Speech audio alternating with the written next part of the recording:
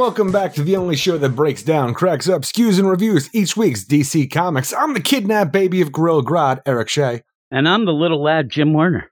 And this is the Weird Science DC Comics Podcast, episode number 436. I obviously forgot to come up with something new, Eric. I forgot all about it. Well, you know what? I was going to say that I'm America's sweetheart, but I couldn't wrestle that title from you, even though you want to run away from it. You're running away from that one. Hey, everybody.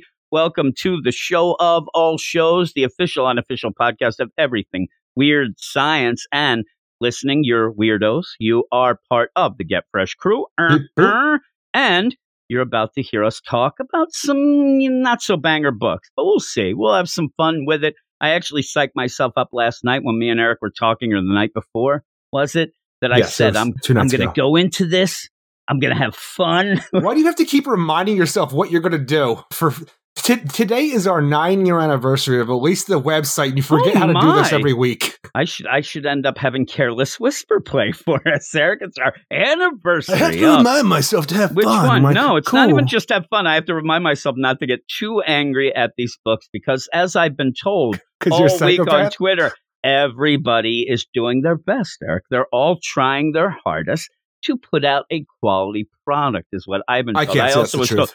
I know. I also was told that, some books didn't involve, being a tie-in to the Dark Crisis, even though they are. I've also been told that everything's banger and that DC and Marvel and everything in this whole world's killing it. Eric, it might be killing it, but we don't know what it was. Yeah. These people yelling at me. But hey, with all of that, you can go and see all that yellings and the skewerins over at the Twitter at Weird Science DC. You can also go to our website and see our written reviews for most of these books that we'll be talking about tonight and each and every week at WeirdScienceDCComics.com. And then when you're through with that, you can go over to our Patreon if you want to help us out and get a ton in return. And I mean a ton, a plethora, a gaggle. I don't know. There's a lot, Eric. You go over to patreon.com/WeirdScience. One of the things that we have there is our Patreon-only Badass Spotlight show. Every Thursday night, it's an exclusive show with 2 books picked by the badass levels of the Get Fresh crew. Boom. And they ended up this week picking, some bangers, I guess. I mean, the Dark Crisis Worlds Without a Justice League, Superman #1. Definitely we didn't quite like it, but it was the big book. And if you are, wondering, because at one point, if you are newer to the podcast or whatnot, you ended up where at one point we had to pull the Tom King books off of the regular podcast. We were getting so much crap about not being down with them. So we had them Patreon only. It was kind of back to that where we have the Tom King book over there. We were skewering it, as you say, and I like to repeat. But yeah, we went through that and talking about not even just the idea, of just, we don't like this. We had issues with it as the first big tie-in, and I say big time of these Without a Justice League tie-ins, trying to get a little bit of a foothold of what they mean, what they are going to end up doing. And we had some problems with it. We had some problems with what Tom King was doing and maybe not following the assignment, things like that. But nobody's talking about the Aquaman backup, not getting the character. Yeah, well, that too. And again, I end up where it kills me when you end up having an issue like that. And you do have that backdoor way to get out of it of saying, well, it's just an Elseworld. So it's a dream world, but it's not quite that. It's actually the character himself dreaming his utopia. That's not quite the Elseworlds of, it's a different character. It's very odd. But yeah, not many people talking about the Aquaman backup in that as well. Not many people talking about the Aquaman book that's on sale right now from DC Comics. Again, if you are somebody who likes Aquaman Arthur Curry, that is more him, front and center, kind of. I mean, it's just a little deal. He's there front and center. You want to see his mom renew his vows with his dad? I mean, he's there, right? He starts getting water in his eyes and he freaks out. Jess Quick is the star of that show. It is true, but I'm saying at least he's there, and Jackson, they're all there. It is the family book there with that renewing the vows, which I think is nonsense. If you have to renew the vows, I don't know. You might be having some problems. People enjoy their spouse. Yeah, maybe, but I'm saying renew the vows always seems like, It's like the second version. The first version of it is, better have kids. Shit isn't going well. And then later, things aren't really, the spark isn't there. So when are you renewing your vows? I'm telling you, I'm past that point. I mean, the ship has sunk. I'm Jack falling into the freezing water at this point. So yeah, that doesn't happen. But we also talked about Naomi. Don't compare yourself to Leonardo DiCaprio ever. I'm a gem like him. I will tell you right now. The idea, Naomi, bullshit though. Sound? No, that is the gem, and I'll hit it again. So Naomi. That book's a mess, and I don't know that anybody really cares about it or buying it, but that's why we're here. We're here to read so you don't have to. And we can tell you that it's a mess, even though you might be able to guess it. But with those two books, like I said, it was Naomi #5 and Dark Crisis Worlds Without a Justice League Superman #1. Those were picked by the Badasses of the Get Fresh crew. So let's give them a little bit of a shout out. Here is the Badass roll call, Eric. Oh, my goodness gracious. A little laid back, feel this week. I think it's because I realize we're old as crap. 9th year anniversary. I'm sure you had to remind yourself. Maybe I did. No, I remind myself. I got up and I'm like, I have to eat breakfast and breathe. Jeffrey Greek, Stephen Bat-Dad Mitchell, The Annihilator, Eric, Ted Probst, I Love Punchline, Stuart, Michael S., Forrest, Pauly, Cam, Matt Razor, D-Man 3000, Lady Abby, and Lord Andy, Red, you like that? Matches Balone, Niels T-Wart, David Fink, Joey Bear Costco, Stephen Baum, Jason Colby, Sue42 to you and me. Michael G, Ken Halleck, Comic Boom Araki, that I have an indie show on his and our YouTube channel each week. Cellar Dweller, Mark Jager, Algin Stoja, Nick Adams, Ruben, guy's an X-fan, Carlos, No Wolf Marv, Luke Hollywood, Drunk, Simon, Luis, Man, Ship, Endrum, Belfast, Swanee, Anthony G, Josh Vermillion, My Man, Pete from NYC, Batman Beyond, Mark, Our Man, Rob Lewis, Brandy Murray up there in Buffalo, and doxing his ass once again, Double A Ron in Minnesota. Boom. And an all-time shout out to the all-time great Reggie. The funny thing is at this point, and that was really good timing. The other thing, there's a bunch of books and things coming out. This week I mentioned Reggie so many times, but it was always in the idea of, yeah, Reggie would like that crappy book. It's always these odd, weird books that come out and whatnot. But what also came up in the Marvel podcast was one of Reggie's biggest guffaws. So funny that I had to talk to you about it here on the DC side of things. When he didn't know Daredevil was blind. Oh my God. That was one of the, and he ended up the Daredevil, he's deaf, right? He's deaf. Remember, he messaged us and then talked to us like, what are you talking about? What, is this something new? He's blind now? He's as deaf as a devil. Oh my God, it was so good. It was Matthew so funny. Murdoch's the deaf Daredevils. The best about it was that Reggie just thinking of when he was talking to us about it, how confused he was. Like, what happened? What happened? That was always been on buddy. Yeah, that was the time I thought maybe somebody got shifted from the multiverse. Honestly, that is one of those weird Mandela effects where you wake up in a new universe where where you come from, Daredevil was deaf the whole time. That's the only thing. Yeah, he was so confused. He's like, really, all that time? And I think he even said, I don't know. As far as Mandela effects go, I don't think Reggie would get anybody on his side for this. No. I remember when he was deaf. Remember he had, and I was telling Jason this, and he's like, he didn't write that in the review, right? I'm like, oh yeah, he totally did. He has to do the worst. Boy, that might have been the worst credibility issue that we've ever had. I want to be able to say, after it was all said and done, this is the Onion's version of a comic book review. Yeah, it was. Yeah, hey everybody, it's all a joke. Actually, it was like, hey everybody, September 12th. It wasn't April Fool's. I don't know when it was, but it's so funny. I don't know why you put it the day after 9/11. You're making me weird now. I didn't. Seriously, I almost said 11. I went to 12. April Fool's, everybody. September 10th. Oh my God. My. Yes. Yeah, but well, yeah. Legitimately, you could pick any other day. 9th year anniversary. I don't know why I said September. I was thinking about when that would have been, of when we said it. Doesn't even make sense. It was probably June 8th. I don't know. July 3rd. It's just that easy. I did it. I'm going to edit that. Where's Jess? Where is Jess? But with all of this and this nonsense, yeah, we're going to go off to do some books. It's a weird week of books where we don't really have that major thing that we usually start out with. I'm not going to say that we don't have the introduction of Dreamer and the DC continuity. Well, we do, but it's a weird. I mean, the first section, we don't really have any Bruce Wayne. That's kind of weird, Eric. That's a weird thing going on, but we'll see. We have a Batman. Yeah, we do. We do a Batman, but not on a lot of people's watch. And suddenly, DC might be giving them fuel for the fire because that book is one of our books that we like, but it's starting to have some problems. Right. We'll get into that properly right about now. Now here's Eric, and he's talking all about DC. Now here's Eric, and he's talking all about DC. Eric Shea will throw it down. His reviews are strong and sound.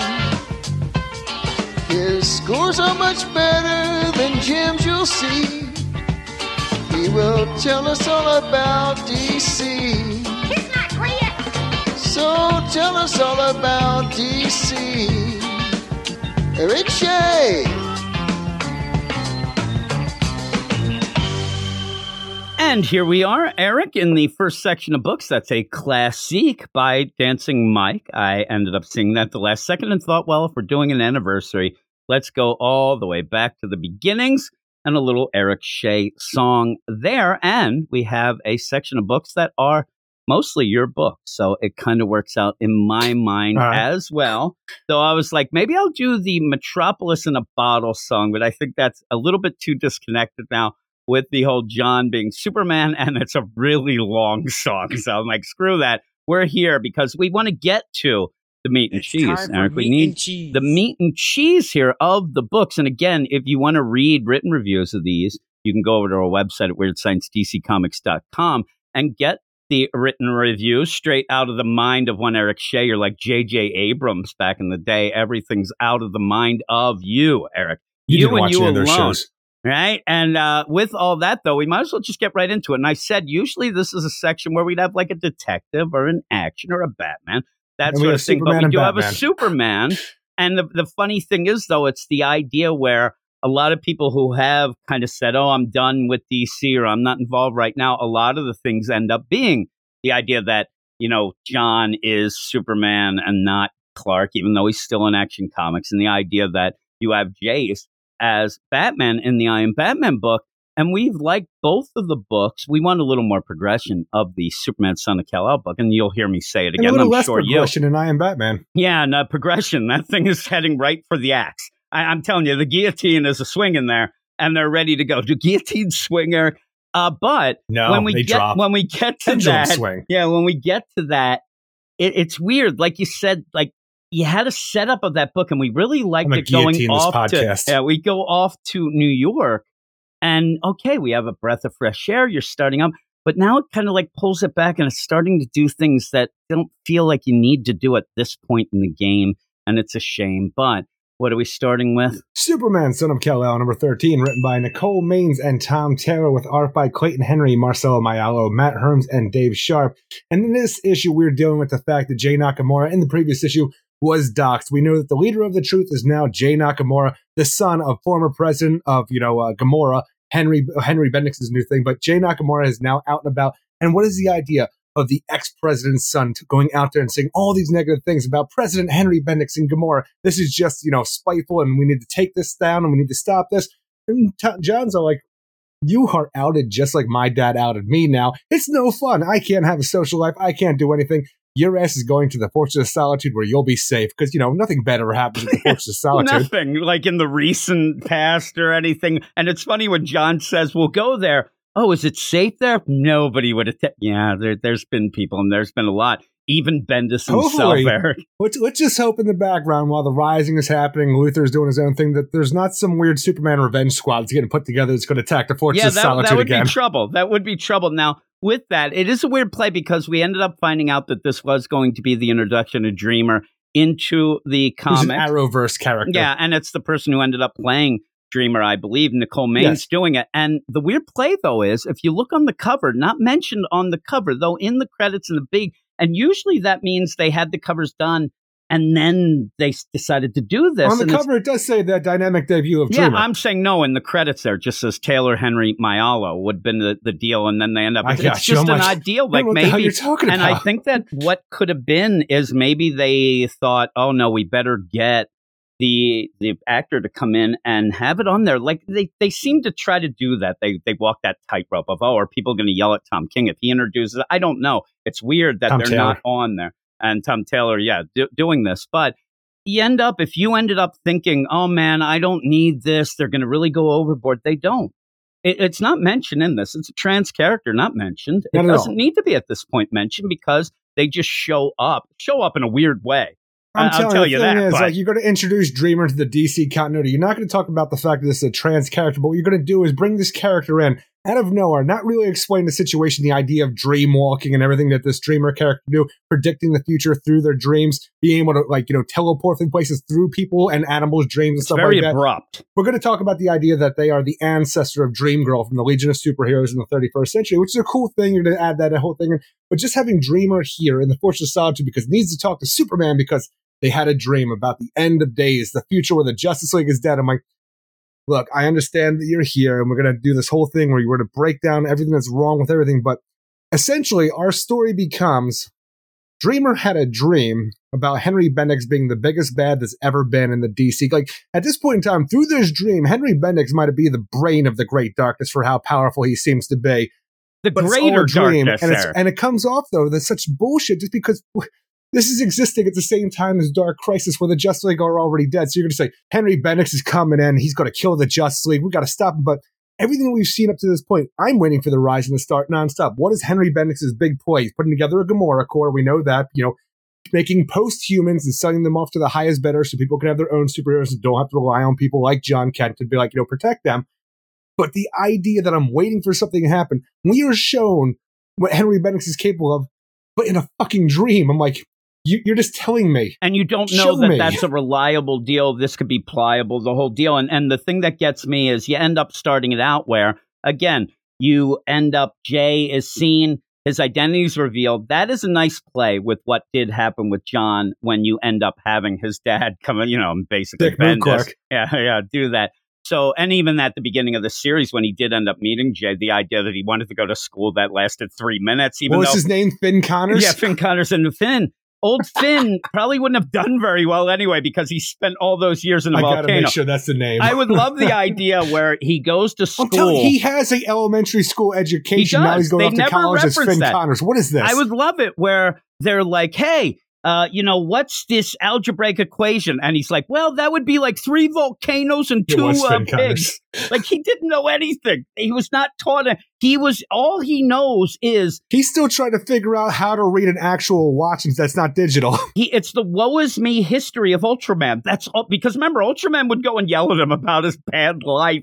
That's all he knows. So you end up where, you know, you have that though, and you end up... I understand. I had an alcoholic father who was a failure too and get drunk and cry about things. And even then, when you end up, your grandfather told you he loved you once and then punched you right in the face. I mean, you know how it is. How dare you make me feel feelings? Yes, exactly. So when they did reveal Jay's mess in that weird way, like it kind of came off when he was in the brains and he comes out, and they ended up where CBR had an article, and I think Screen Rant did as well, that it was the big deal. Jay Nakamura's identity's out there. Oh no, whether oh no or what, but now the new villain for John will be discrimination and homophobia because it's going to be that everybody in the world now knows that he's bi. Can we do something with the old villain first? I said, that's not, how is anybody going to make that connection? No, the big connection is Gamora. They're going to say, and I said it on the podcast, they're going to say that this news is bullshit, that it's biased, it's skewed or skewered away from and trying. And that's what they did. And that actually is a smart play of what happened. That's interesting, but it's just kind of thrown in there. And that the way that this goes, what gets me in this, and I said, you get Dreamer here, that could be interesting, we'll see. But the way that it's set up where they say, oh, I came here, you know, one of these animals, it's so like fudge to get in. Oh, one of the animals had a dream about what was, do they know what's going on? Like these animals down below it's weird the way that she got there, just to say it, and they kind of tried to get that. But then the transition of that into that dream, I swear to God, I'm reading this, and it just says Gotham. Days later, I'm like, what the hell is going? Like, Eric never told me that the Joker dies. Well, that's the thing. It's the Joker's been murdered, and all of a sudden he's just strung up. You lose, Batman. Ha, ha, ha. So the idea that somebody has gone out and murdered the Joker. And I have to assume, in order for all this to go down, this is Henry Bendix's way of starting the Rising, where you go and murder the Joker, blame Batman for it, because we see throughout the whole play, the only thing we're getting out of Superman John Kent right now is that he keeps doing something, and then Henry Bendix keeps saying, look at what Superman did. He killed this kid. He doesn't care about Metropolis. He only cares about aliens. And, that is all we're getting. So I have to assume that Henry Bendix somehow murdered the Joker, made Batman look like the culprit, and then on top of that, with the Rising, where we do make post-humans, just kidnap kids from wherever, or from your own country of Gomorrah, and you turn them into metahumans or post-humans, whatever you want to call them, post-humans because it's Wildstorm stuff.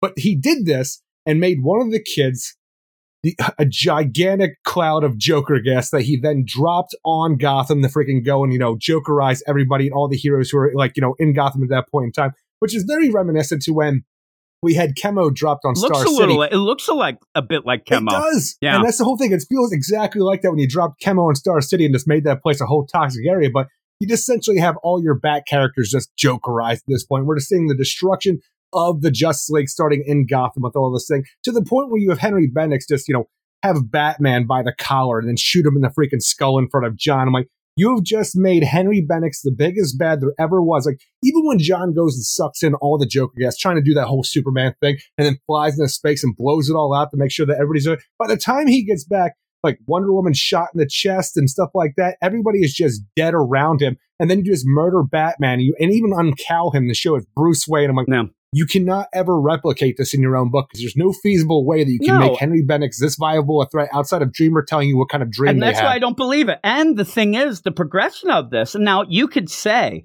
that first off, well, we know this can't be, I know it's not the deal, but it took me by surprise because you end up having a page turning, but it's not even on like the next page that you see where you end up having Dreamer say, Superman, I have something to show you. Yeah. But you don't end up, the progression then isn't. The progression then is... Then they showed him. Gotham days later, though. That does not seem like you're being shown a dream at first. It seems like we're splitting to another scene, that at that point you're going to be, whatever it's going to be shown. And it says Gotham days later. And it did... they're like trying to play this idea of, oh my God, like, oh, well, okay, it's a little over the top. I get it. It's a dream. The problem is, like you said, well, we first already know that the books will catch up to the Justice League dying, which is going to come up soon, where you're going to have a crossover with Action Comics. Superman's going to come back. So we know this can't happen. But then maybe go back to Warworld because he has to be teleported to Alpha Warworld to go to get killed. But the problem with that is, like, we know then that in that backwards way that we know that this will never come to be because the Justice League will be dying later on anyway for the big event. So it kind of throws that off there. And even then throughout it, it's giving John the idea, okay, he's like got a cheat code now. He might know what they're going to do if it plays out this way, if they can't stop it up to this point. But even during this issue, a lot of the things get pushed aside. John ends up trusting Dreamer almost immediately, yells at Dreamer, but then, oh, I'm Dreamer. Oh, yeah, I know all about you. And then everything becomes Legion of Superheroes. Oh, I had that's this, the thing I had that. You can trust Dreamer right away just because you know about the idea of Dreamer being a hero at this point in time. And like, because in the future, you have Dream Girl, the descendant of Dreamer, telling you what kind of my ancestor Dreamer inspired me to become Dream Girl. This is our powers and our family and stuff like that. You could still have things different. You can. But the whole idea, where Dream Girl has given, John a bunch of stuff to give to their ancestor right now. So it's like, here you go. I can trust you because I hung out with this Dream Girl. Though. That's where you fudge it. And the thing is, again, Tom Taylor, they're really, unless you say, Bendix here in Dream World, there really aren't anybody, we said, that are bad. At one point when Jay's like, oh, I have nowhere to go, I'm like, I need to go on that boat.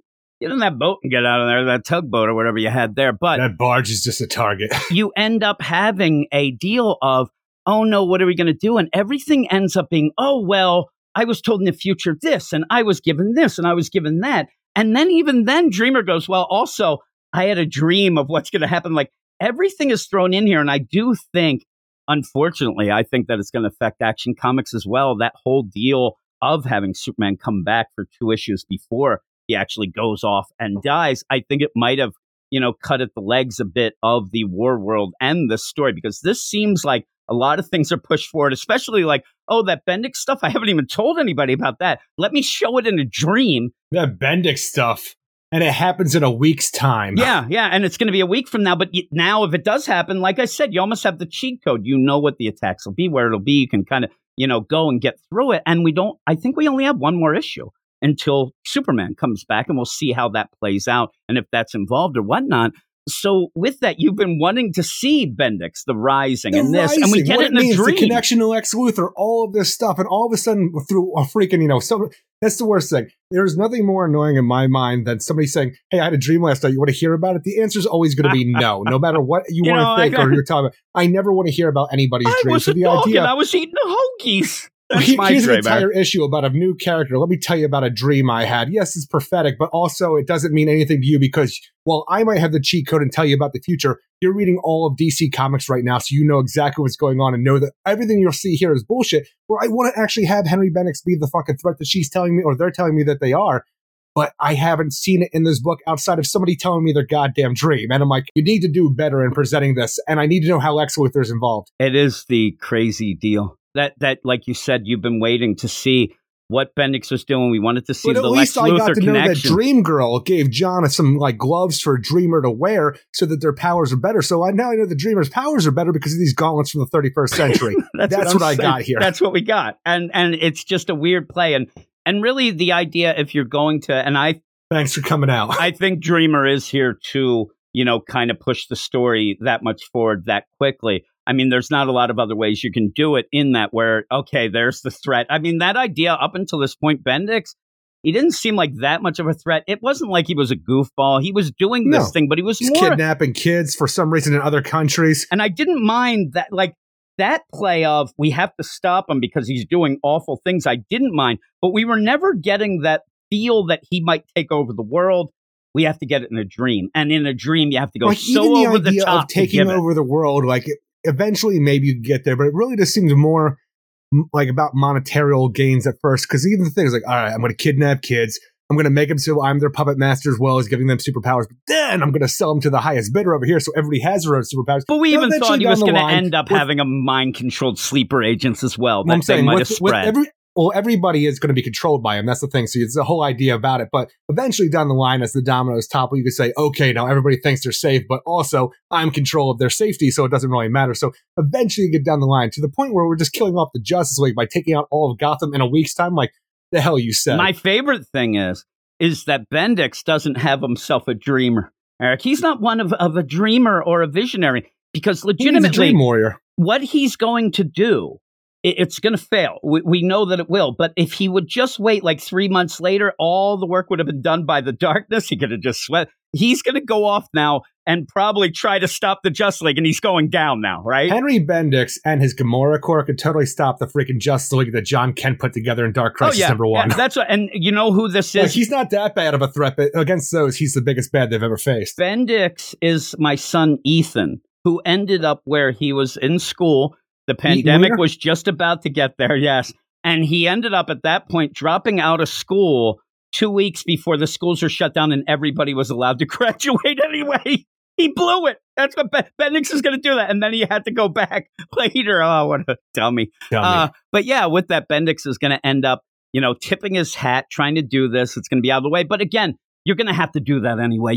I guess you could have Bendix. I mean, Bendix and the Rising could have been kind of a neat little deal on the side to maybe see fighting during the Great Darkness and things like that. He probably could have teamed up with Amanda Waller. What the hell's she doing on that Earth 3? Earth 3 stuff. What's she doing now? We haven't even seen anything with other books where she's here doing stuff. Who knows? But yeah, with all of that, we were really interested in this Rising because of that connection with Lex Luthor. I would have assumed that if the story would have played out a little longer, Lex would have really looked like the bad guy until we find out he has the kill switch or something. And he was like how Lex spins it. He was always the good guy. Damn right he is. Yeah, or he would have just taken them for himself. But yeah, we'll see more Lex next week or the week after. He's not doing the greatest of things. But now that Henry Bendix knows that Jay Nakamura is the leader of the truth that's been spreading all of this truth bombs on his ass, he's like, well, fuck, you know what it is?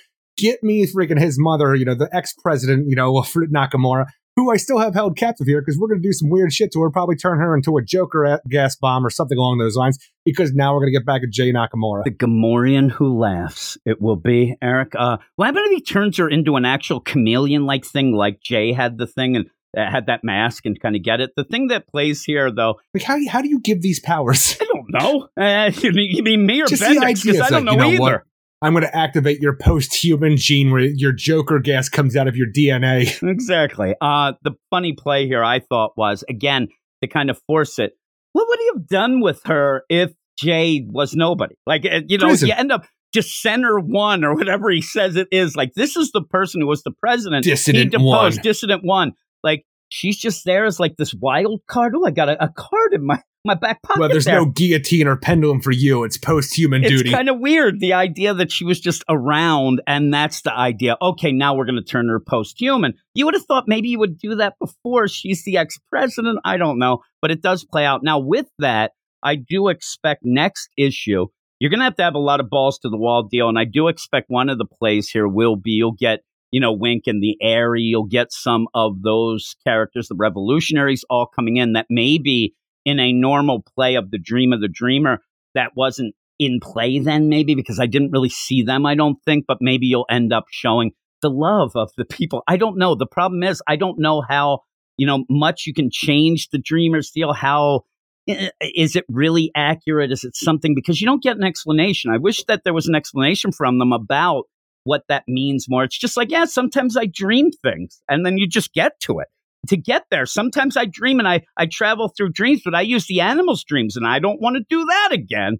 And it just ended up kind of being plopped on you, and it was okay. And I think that Dreamer could be an okay deal, but Dreamer in this is one of the best things about the book. It's not a lot going on, but the introduction of this character and the way it's done, because you don't hear this like the term trans one time. Because the thing is, while I wish you would have that, because it's a part of who the character is. I think you should have said that. I think that should have been spelled out. Agreed. But the thing is, a lot of times where you will have that, you'll have people come out who are against this for whatever reason. They're just trying to shove it down our throats. And the thing is, that doesn't happen here, but you also don't get the idea of who the character is either. That's the maybe problem. We can get there eventually. And maybe it doesn't matter because that's not how a person would act when they're introduced. Like, hello, I am so-and-so, I need this. But by the way, also trans, so you know. So it is done in a decent way that allows you to freaking just have a normal conversation about the end of times and, hey, I need Superman's help. That is the best part, but everything about the powers, about Dream Girl and the future and all this other stuff, it takes away from the book itself and what you actually want out of Henry Bendix. We just know the end times are coming, and they're coming soon. And the fight is, it looks good, but it's kind of silly because we know this can't happen. We know that this won't happen. So it will be that they'll be able to fight back, but it's still kind of neat to see, and it's a dream and whatnot. Maybe you could have played, maybe the subtle way to do it would have been Dreamer comes in, Kalex scans, obviously we'll have to see who that is. And when the scan goes, you end up having just a heads up display that mentions even, because maybe Superman had a file already. I don't know, but. Well, Kalex seems down with Dreamer for some reason. Oh, yeah, but you could have had that, sex, height, all that power set. Maybe you had that way. Yes, please. Yes, please, is what I say as well. But yeah, you could have done it in certain ways, but I do like that they ended up naturally having the character come in. It did not seem forced. Again, it's funny because why we're saying that is mainly because we want people to like this, and we're afraid that if they do mention it, some people will say it's forced, and you can't do that. So it's almost like we're kind of defending it in a way there, but it's not. So you can't say that. It's fine. Yeah, I like the character enough. I just didn't like that everything was, by the way, I have this I got this from the future. I have this from the future, and everything kind of plays out very quickly. I think that there are some things going to get this done quick to get Superman. Like, we have a character that comes out of nowhere to get progression for this book that refused to progress in anything that it's doing, and it's weird. It's still a dream. Whether the character's dreamer, it's still one of the most nonsense things you can do in a book.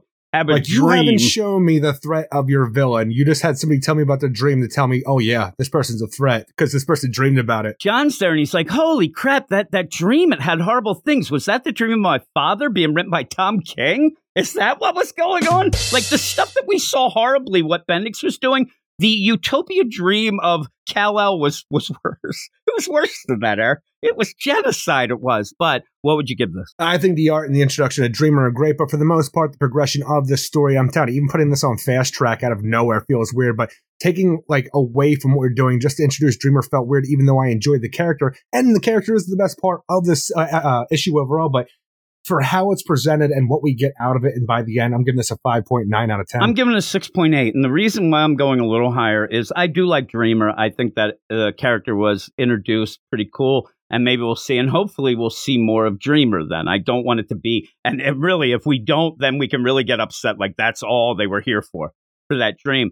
But I do understand that I think that Tom Taylor, he may have had to have come up with something and it's, what am I going to do? I have to end this in one more issue. Taylor's just going to have this weird Superman squad together where it's John Kent Superman, the Airy, Wink, and like Dreamer. It'll be the Revolutionaries with them. Whatever Jay Nakamura's for like name going to be because he could phase through things. Phase through is his name, Eric. That's what I say. Phase 2, he's called. I don't know. I think that he goes off, his mom gets reinstated in Gamora. They end up setting up, they're going to be like the Gamorrean Justice League.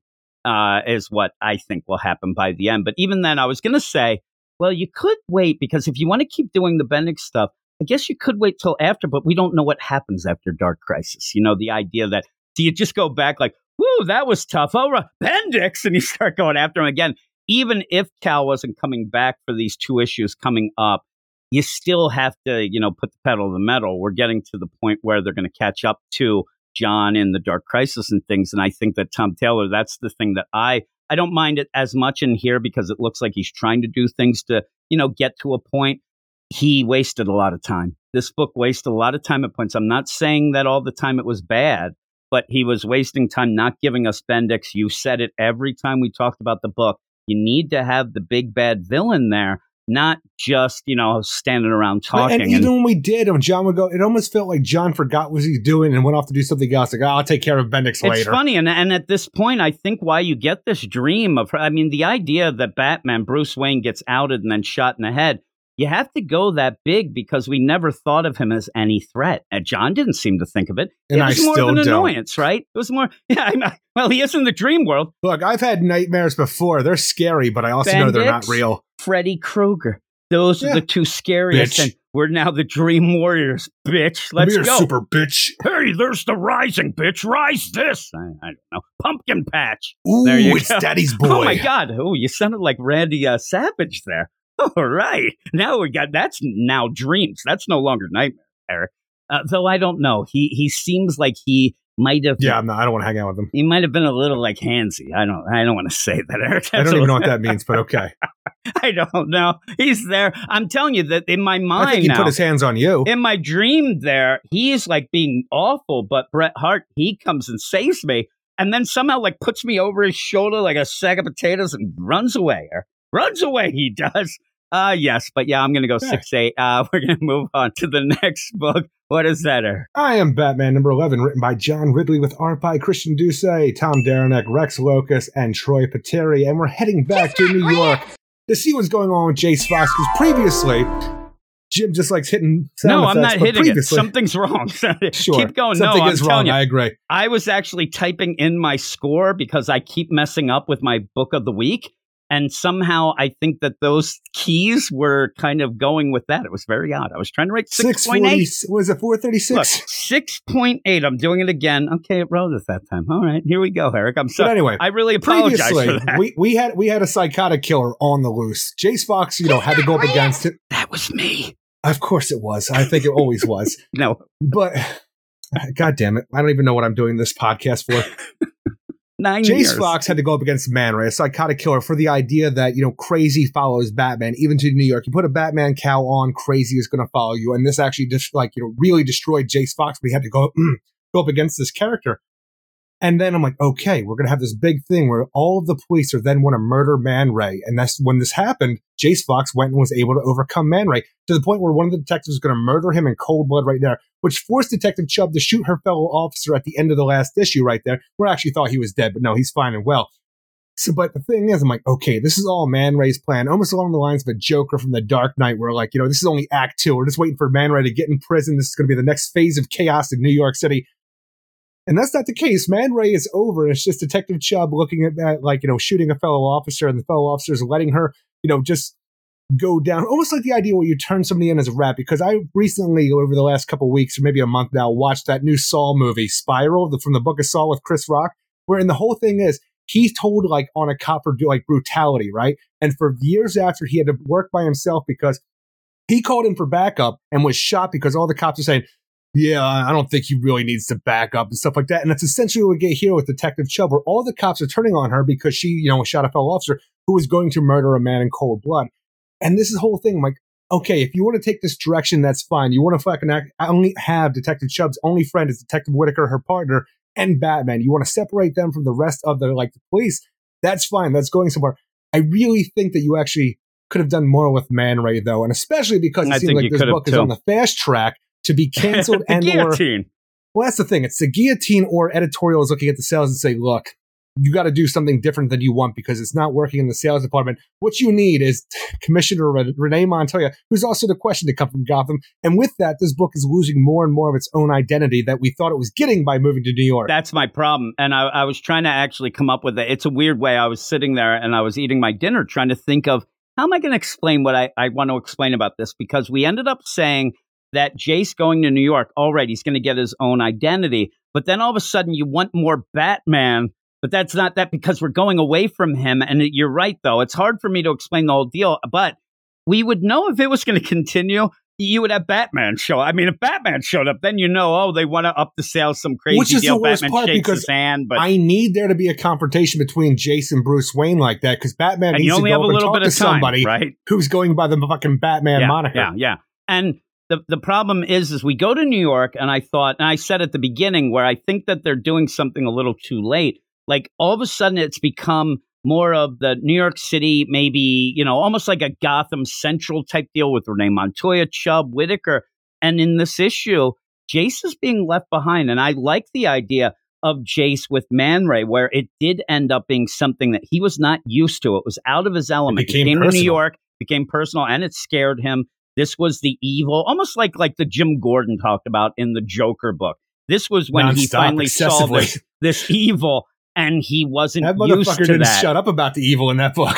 With that, when Chubb ended up shooting the other officer, I told you, I think that this book's going to shift where Chubb's going to be in big trouble. They're going to go, but that makes it more of a Chubb book, and it kind of does do that, which I don't like. But some of the things are okay. But when you end up at this point, you have a target on your back. Everybody, I mean, she walks around the precinct, and but they're giving her the stink eye 3 ways from Sunday, and then all of a sudden, out of nowhere, Whitaker, her partner, gets this. Oh, I got this tip to go here. Don't go there. This is going to be a setup. Because we knew from the beginning with Detective Chubb and Whitaker, because the first thing we saw of them was from Future State with the Jace being the Batman, right? And then being the people in Gotham. So things would change from that Future State, but that's where we first saw them. And then I Am Batman started, and they were the cops who were then going to New York, where Jace is going as well, to continue off that weird spin-off kind of feel of the show that we had going on. But at this point in time, we haven't really seen a lot of Whitaker. He's been off to the side doing his own thing. Now he's back to being the partner of Detective Chubb, which is great because I want to have this. And we also saw that, Whitaker comes to a weird bad end in Future State. Let's see if that continues. But for distancing Chubb from the rest of the New York City Police Department, it feels really weird because while you have her being, annexed by the rest of the cops who refuse to go and help her when she needs backup, and before that, we had a big thing where she was in charge of Strike Force Bat. She had a team. And now those guys are gone. They're never even brought up. Strike Force Bat's never brought up once in this anymore. I'm like, what happened to that concept? An officer that ends up on the scene and ends up shooting a fellow officer to stop that officer from seemingly shoot Batman or Man Ray, there's going to be a little bit of investigation. I think both of them would be at home, paid leave or whatnot as they investigate. I think that the play here is you are fast-tracking the deal of one of the interesting things were the Bat Force, that whole Strike Force where Bat. Chubb was in charge but hates Batman. And so I think that you end up having John Ridley desperately trying to figure out, maybe not desperately, but trying to figure out, okay, how can I get Chubb on the side of Batman really quick? Well, how you do that is make everybody else the enemy and have Batman in this come and say, listen, I always have your back. Boom. They are now full partners. And I think that this would have been something that would have been a whole arc played out through this. You would have had more of, Chubb going to, the Foxes for the legal representation, having all this. And it just seems like they're just going to kind of get through it. And again, this seems more... Again, I don't know how that works, but I feel through the union would do something different from that. Well, they might, but the thing is, I think that Chubb may end up I can't trust any of that. I don't know how the play, or may even resign because of all that. But they would have probably been, I mean, they fired guns at each other. They would have been at home, but it's more comic booky, but it's not, because we had Man Ray, which I thought that was very interesting. And when you said you had oh man, Gotham came with him, I thought there was a little play of, this isn't quite Gotham. Man Ray was more of like a classic serial killer, but a little over the top. So I didn't mind it. Now that you have Montoya just show up, hey, I'm here now. Gotham is. I'm here to replace Commissioner Beckett as the police commissioner of the New York City Police Department, but also I'm the question. And I love the idea. The only thing that I love here is just the shade thrown at any mayor, and especially what's going on now in Gotham. Oh, she could run for mayor. Just the idea that Mayor Villanueva wants to bring her over here to hire as a new commissioner to save face for like all the like racist stuff that Beckett put out there before he was murdered by Man Ray and stuff like that. The idea, like, all right, you bring a woman of color over here as commissioner of Gotham, stuff like that. The idea, though, why would she take this job? Because that Mayor Nakano in Gotham is such a piece of shit that she could run for mayor and win no problem. Yeah, they even say that guy has messed I like the idea, too, though. As they're saying in this, he doesn't have a vision for the future. I don't know. Villanueva is even, skewing the things of the idea of, oh man, she really tightened up the police force in Gotham recently. I'm like, no. I mean, Nakano's it's been at least 3 months since we had a fear state. The whole town the city's on fire constantly, and the police are never to be found. Of the city. But they're no. The only time you saw the police for the most part, the most thing, were when they were in Alleytown knocking heads. That was their biggest presence. Holy and Christ. They got a promotion for that. A commendation, Jim. Yeah, really. I'm telling you, Renee's like, I want to see you knock heads as well as they did. She knows that she could probably be mayor, and who wants to be? Like, I'm getting out of it. When you want to go to New York City to become it. Who did we have? I'm trying to think, because I don't remember who our interim mayor was, but I think James Tynion IV killed off Mayor Hill during his Detective Comics run with the Shadow War, or not the Shadow War, the League of Shadows. And then okay, no mayor for a long time, and then Nakano showed up. I was just going to say, a lot of times they have the big play is the wow factor of, oh my God, and it always is like, a villain that's trying to get a Batman, or they're, oh my God, the mayor's dead. And then seemingly for 3 years, there's no mayor. And then they get Nakano. Holy moly, he had a vision, all right. They got to freaking Kingpin this up, even though he's dead in Batman right now. But Penguin should run for mayor once again.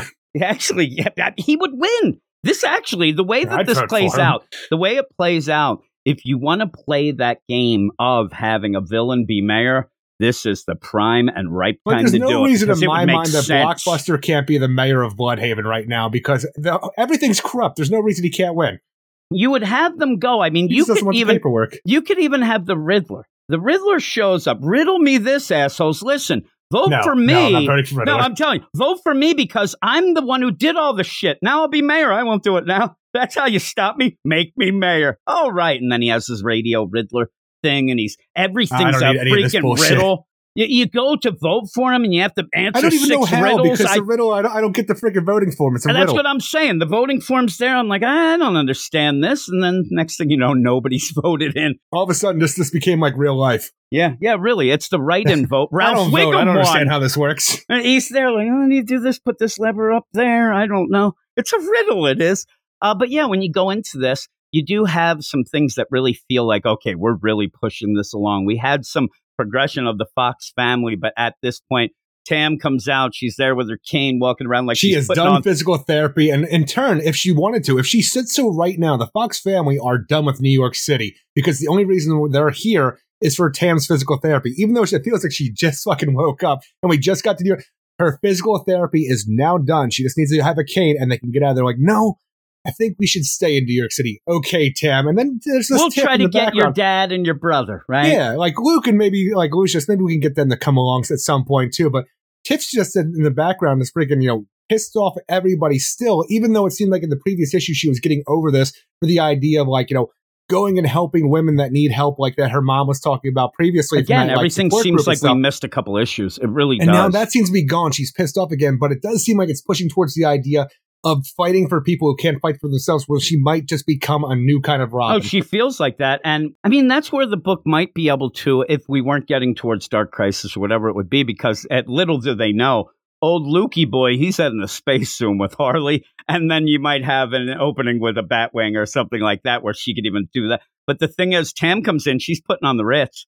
She got that cane and stuff, and I'm so awful because It's true. It She is. can't walk, Jim. She's not putting it on the Ritz. She's putting on the Ritz. I end up where I still go with that idea that she was a drug user. She ends up saying that. Oh, everybody thinks that. Well, that's what it was done to originally. her, Jim. Well, originally she was into the snake bites and things, but then they overdosed her. So I'm sitting there, I'm reading, and she's like, oh, what was me? I'm like, stop it, get away from the pipe there, bitch. I'm like, oh my God, I'm so awful. Because then she even says, and I thought that was a funny dig by John Ridley of like, everybody heard this and they think I'm a drug user. I thought that was a clever way to pull it in. Though their mom looks like she aged like 70 years in this. She got real old real quick in this. That's what New York Minute will do to you. I'm telling you, maybe that's where we missed a couple issues or something. She aged up. But I do like the idea of Tiff So you got New York asserting few hours. herself. Yeah. Tiff's asserting herself. She's mad. She seems, in my mind, like Jace is looking like, oh, crap, she's starting to get like me. Like, this is my anger that I had Or at Luke. points. Yeah, or Luke. But even then, where he's like, okay, and that seemed out of nowhere, like you said. Because But he decided to do MMA and then become a vigilante because he was well adjusted. Luke was doing fun. That MMA is there. Maxie Zeus had that I don't think anybody remembers Kumite that going part either. on. That was fun. That was a lot of fun. But Like, Luke is just presented as a tech guy anymore, not the fact that he could actually kick a lot of ass. that's why I'm hoping that Stephanie Phillips with the thing with Harley, that we get some things, but I think he's there for the tech. I'm telling you. Oh, totally. It will be that. It's not Lashina. Yeah. So then you end up in where, again, that it throws me off here is I do want to see more Jace. I mean, yeah, there's Jace there with his family, but then we have to go Vol off has to just Chubb. gotten him a new bat cave, a freaking bat complex. If I don't you wanna call it that. even barely understand how The they Bat pulled Helix. that off. It's like, hey, we had this building that's already here, but we're going to get it. It's kind of cool. And they have that. But in the meantime, you have Montoya and Chubb, and they did have an out. That's why Chubb came to New York. She kind of got kicked off to that. And Montoya comes in and tries to maybe, be a little bit nice about it, but Nah, Chubb's no. pissed. I don't know. Chubb does She not ends want up. any bits No, of this Chubb kind of doesn't. thing. I'm saying Renee seems to be able to be nice enough. Let's just say that your old boss comes to you and tries to be nice to you. Are you going to be happy about it? Well, no, and the funny thing is, I was watching a little bit of Parks and Rec today again, and it reminds me of Audrey Plaza's character and Anne. When Anne would try to be nice, and she'd just like, get away from me, slut, and walk away. That's what it was like. It made me giggle. But at least she's there. I like the idea where I expected, though, because of how this ends, I expected that you'd have Renee Montoya like, hey, I got a question for you. Like at the end, you kind of get that. But as this is going on, you do have Whitaker, who I thought, really, I was scared that he actually sold out Chubb, but we know that wouldn't happen. But says, listen, I got a little deal. This is how it always happens. I got a hint that they're going to have this going down here. Hey, anybody else know about gave this? up a location. Yeah, and it's like, no, nobody else knows, and we'll go there. All right. I'm like, no, not at this point when you've had, right before that, these awful police officers basically saying, hey, Chubb, you better not go out or we're going to shoot your ass. I mean, they might as well just send a telegram. Better watch right to your her. back, I love that. meatbag. Yeah, I'm like, oh, what does that mean? I hope something bad or unfortunate doesn't happen to you when you're on the you. beat later on, Yeah. 15 minutes from now. Hint, hint. What size coffin do you wear, bitch? Oh my God, it's Freddy Krueger again. Hey, you better not go Nah, to it's the Detective pumpkin Keenan. patch, bitch. But yeah, What does this that guy. mean? What does that mean? Better not go to the pumpkin patch. I don't know. Is that just a warning because you don't like Halloween? Well, Better that not is go that there? is true. Don't go. It's like back in the day, people respected things more. The pumpkin patch. But the idea that she walks into the office there, you have all these assholes all huddled around, and then they stop, look at her, looking like they're going to kill her right then and there. She threatens them, also punches the guy later. But they Hey, end Chubb, up. Hey! you all right? Heard you had a little trouble writing a parking ticket or some shit. Yeah. I love that. Hey, Done. somebody might be gunning for you. And so she goes off like Whitaker. And you should be smart enough to know that you don't want to get Whitaker in. Like, I love the firefight hits. I mean, Whitaker is so out of it. I don't understand what's happening. Chubb's like, they're after me. Get out of here. How? How is he going to get out of there? They're in the middle of a firefight. And that's where Batman comes in. And I said, Jace is there because I think this is the fast track to okay, now Chubb will fully trust him and actually like him. He did save, and not even She ain't just got save nobody her. else having her back. Might as well have a bat. And Whitaker. I mean, I don't think that she'd ever at this point be able to, forgive herself if Whitaker died. And he ended up, Jace came and saved him, put himself in there. And knowing that also, I think the little side deal is that those police officers already tried to kill Batman. It's not like they're going to stop because Batman came down. They're going to try to kill him as well. So they're full out together. And then Chubb just walks into the office and punches. I do like where you have that. And there are all these police officers. There has to be something else going on, but you have to have them there. Their feet are up. Hey, who got the donuts? Like, what the? But yeah, they end up where, she's pissed. She knows that they're trying to kill him. This has got to be something where she can't stick around. You got to figure out what you're going to do going on, because while I wanted there to be another chapter, another arc to that Man Ray story going forward, we've now sacrificed that to go off here because not the idea of Chubb and like against the police and vice versa, but beyond that, when we're taking out Man Ray previously, we just had Jace's lady love talking about the idea of what was called the hot list. The hot list about this thing where this thing that knows everything about everybody, and maybe, as we find out in this hot list actually does exist, and that's maybe why Mayor Villanueva was on Man Ray's targeting, Bullseye was out on him, but stuff like that. So it feels like we really just, gave up Man Ray just because of this one blurted out line previously about a hot list that could take down everybody who's ever done anything wrong or something along those lines.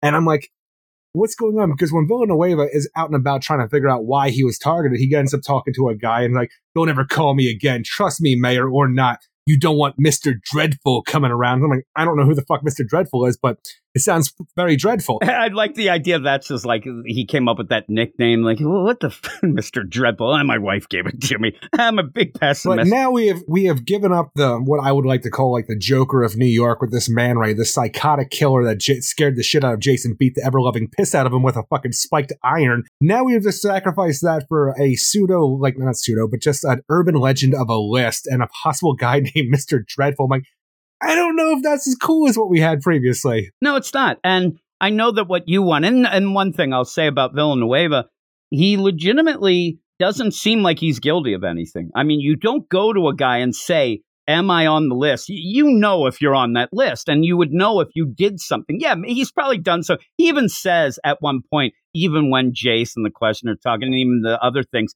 in politics, you are I would going just call it to the naughty list. Yeah, really. You are going to do some, little shady things, but not real, like the crap that they were going on. So he seems a little confused, like he doesn't know if he's on, and if he is, he just had sex with a dead prostitute while videotaping. Is that a big deal? I mean, seriously, it's New York. He paid that's the a dead Tuesday, body, right? But yeah, I think that the play here is that because he says, "Am I on that?" Like he would know. So I do like that as you see Jace watching, and then ends up where the question comes, but. With all this, and, I think no, not even that though, Jim. The idea that we're sacrificing Man Ray for the hot list, which I don't want to. A guy named Mr. Dreadful, and at the end, when Renee Montoya shows up to Jace, dresses the question, which is cool, but says, "Who really murdered Anarchy?" I'm like, we're fucking back to that. We've been out of Gotham for a bit now. We're dealing with the murder of Anarchy again. I thought that it would elevate your score, Eric. Absolutely not. It actually took it down. Last week's podcast, you actually said to me, "Who As ended a joke. up killing Anarchy?" Remember, we were just joking about Anarchy, and you're like, what the hell happened to him? Who did that? Look, the thing is, it's not the idea that it was a joke. It's just that it felt like a loose thread that was never tied up. But the idea that we're this far removed now and we're going to tie it up feels really weird because we're sacrificing a story that I did care about to get back to it this long, removed. I know what you wanted. You wanted to have this idea of there's Villanueva, like, I shouldn't be on this list, whatever. And then you cut to the jail with Man Ray. 1 down, 3 to go, or something. Like, damn right. See that he's above. I thought we were going to get that. Who killed Anarchy? No. But that's what we would have gotten, that you wanted to have this idea where, we got rid of Man Ray. Oh, no, he's Obi-Wan. He's more powerful now in jail. It's just that scene like in the Dark Knight movie where the Joker's arrested and taking the freaking processing. He's just waiting for the next phase of his plan to go down because this is what he wanted. That's what I wanted from Man Ray. It would have been kind of cool, but no. Is it cliche? Maybe, but it's what I wanted. And he's just an artiste, Eric, and now he's... Fuck yeah, he is. Hopefully they don't have him pressing pants in jail. Just imagine that. Everybody's pissed off at him because he's messing up all their work scrubs. We didn't even see what he looks like outside of his mask. No, we did not. We just got Man Ray, one of the worst names for a villain ever, unless they're Aquaman villain. I mean, it would work then for me. Not here. Not for Batman in New York City. It just doesn't work.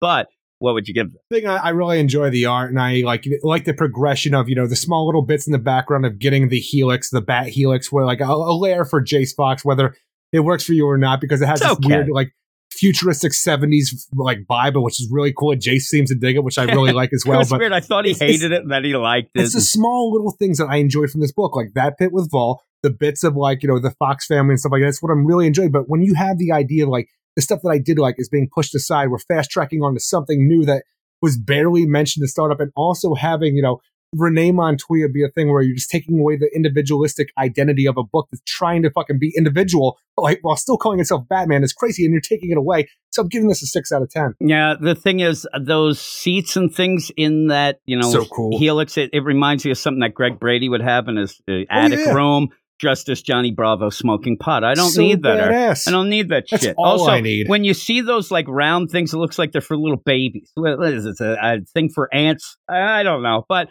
The funny thing These is, little round things. I might like this more, but really, with everything else going, I'm thinking you only got probably 4 issues left. Like now, we're going to get a base. Like really, and that's the problem. This book, as I'm saying, at least 5. Well, you end up, if anything, it would maybe get to December, but I kind of think that maybe you have that tie into Dark Crisis, and then boom, January, it's out. We'll see. Over. Yeah, we'll have to see, but you don't have a lot to go. But and maybe we're completely wrong. Maybe you continue. The sales are dropping. At one point, they were pretty good. The way the story progressed here feels so freaking janky that something happened and it needed a shakeup. Either it's getting canceled or editorial said sales suck and you're going to get canceled if you don't get things on. What I was going to say is you ended up at one point where we thought it was very smart to take them to New York City. They should have started that way. You should have already been out of Gotham. Maybe, a couple issues, then get out of Gotham, make that work. But at issue 11, if you're still there trying to make it work, it's not working then. I mean, if you're trying to do it at this point, it isn't working. So you're probably done and they just want to get to an end, which is a shame. What did you give it? I gave it a 6 out of 10. Okay, yeah, I'm going to go 6.5. I'm a little, but I liked it, and I like the stuff with Jace. I do like this. I like Chubb. Chubb's sassy. She's sassy, Eric. And I like that she stands up. But even at that one point, I know that John Ridley's going to try to prove, not prove, but try to have a point with the whole deal with corrupt police and things like that. But this book, actually, for everybody worried about that, it hadn't been as much like that. There's a bunch of things in here with Villanueva that kind of get thrown in that seemed a little teeny bit out of place, but they make sense in the story. But overall, I still do like it, but you're not giving me a reason still to say that you need to, like, we like it, but Jace, they needed to get him more individual character himself in this, and they struggle with it. John Ridley struggled with it the whole time. Even Vol just feels like, he's just the tech character. You don't really know a lot about Vol or really care about Vol. He's just the Oracle. Did you like Vol more like if we never saw him? He was like Charlie and Charlie's Angels. Charlie, exactly. That's what I wanted. And in this, you see him. He is like, there's so much heat on him from all the Black Ops stuff. Him and Jake said he can't even like come out for like, to like daylight because I wish we never saw him. I wish we never. I thought that would have been a cool mystery of wondering who it is even. And when I see him here, I'm like, why is this guy like 80 times better looking than me? This guy can't be seen. You can say that about most people. He's like a model, this guy. He is sexy, this dude in here. And yeah, I think that he might want it. Like you're very vain. At points, he's going to end up dead because he's just got to go out to be seen. He's so good looking. He's going to go out. But we're going to go to the next book. This, what I thought was the end, is not. It's The Rogues #3. It's written by Joshua Williamson with art by Leo Max, not Leo Sayer. Eric, Leo Max. Jason Wordy.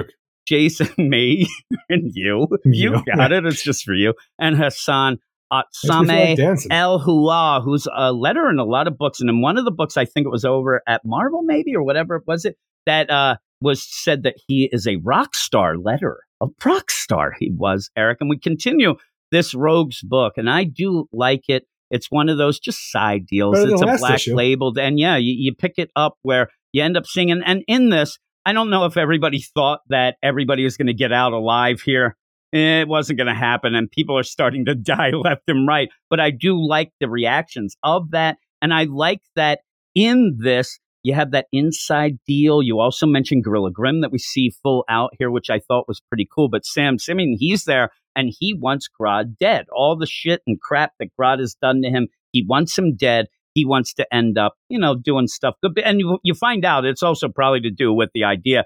It's just this drug empire, all this stuff that he's kind of tainted. Gorilla City, for all the the technological marvel that it is, for all the gold that they're sitting on. When we found out 10 years ago at the beginning of the story, it's like Grodd only cares about power. He has all this gold he's sitting on because he doesn't care about monetary wealth. He just cares about the power he has. So it just sits there like he's a fucking Smaug, a dragon sitting on his gold hoard. And now the idea is oh no, they got all that shit because they sell smack. Oh, all right. And the thing is, it's Grodd. He's a villain. I think that the idea of that should be a little more oh my it's God, such a weird idea. We're in the future, though, but Gorilla City comes off as a 1970s New York City. And even the idea where Grodd is the king of Gorilla City, he honestly just comes off as Kingpin to me from the Daredevil TV show, where he just keeps yelling about Vanessa and stuff like that. Because even when his wife is here, when she showed up last issue with his baby, and before he had to act like Grodd, and he's apologizing almost like Kingpin would to Vanessa, I didn't want Vanessa to see me like this, He's like, I'm sorry, I have to do this. I love you and my son so much. But he really just comes off as almost like Vincent D'Onofrio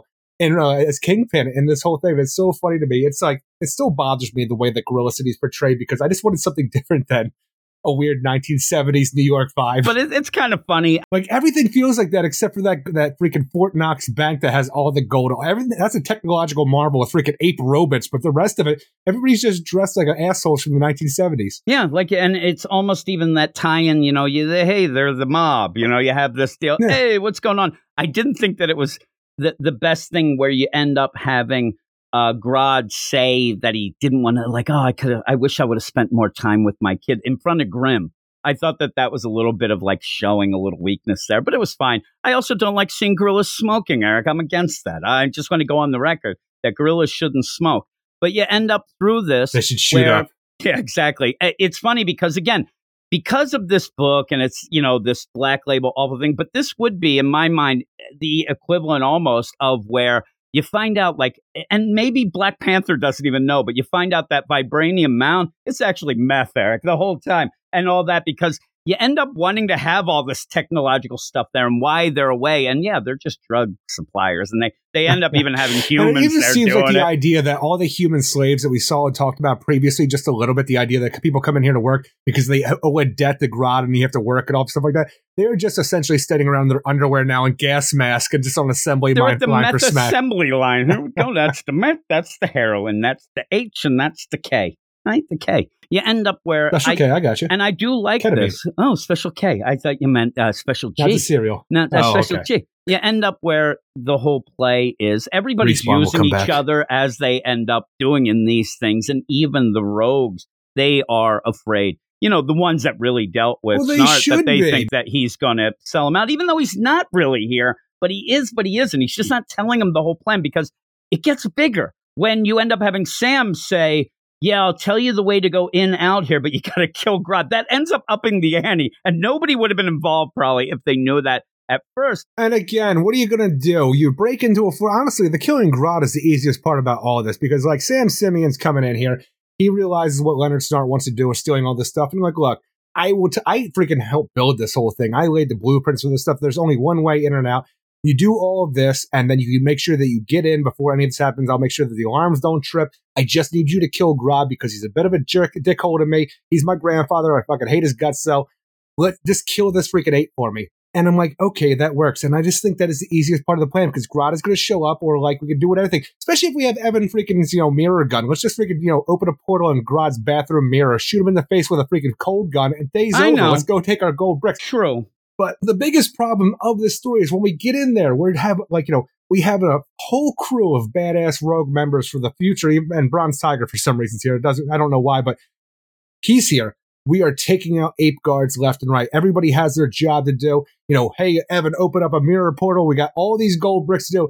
And I'm just sitting there as I'm reading, like, how the fuck are we going to get any of these gold bricks where they need to go? And then when they have Magenta use her magnetic powers to take them home, like, gold's not magnetic. What the hell are we doing here? They made it seem less magnetic and more of almost like a force field type deal. That's how I was kind of playing it, but it is a little off the way that he skews that. It's a little weird. But are we creating a magnetic force field around these to move? Because that's she does that in order to fly. And but when they have the whole thing, I'm like, That's one of the biggest problems that I had with like Indiana Jones and the Kingdom of the Crystal Skull. They had all these things where like the like gold was going and like being magnetized by this crystal skull of this alien. I'm like, gold's not. They even said it in the movie, but they never explained it. Yeah, again, I mean, that's just so that you end up having Magenta overworked. You end up having that in these stories. Well, not only overworked, but a way to move all these gold bricks. Well, she's going to move them, but those fuckers are heavy. How are you going to do this? And when you do this, you end up having the idea that anything like this, and especially like a mob heist deal, you never trust everybody that you're with, but also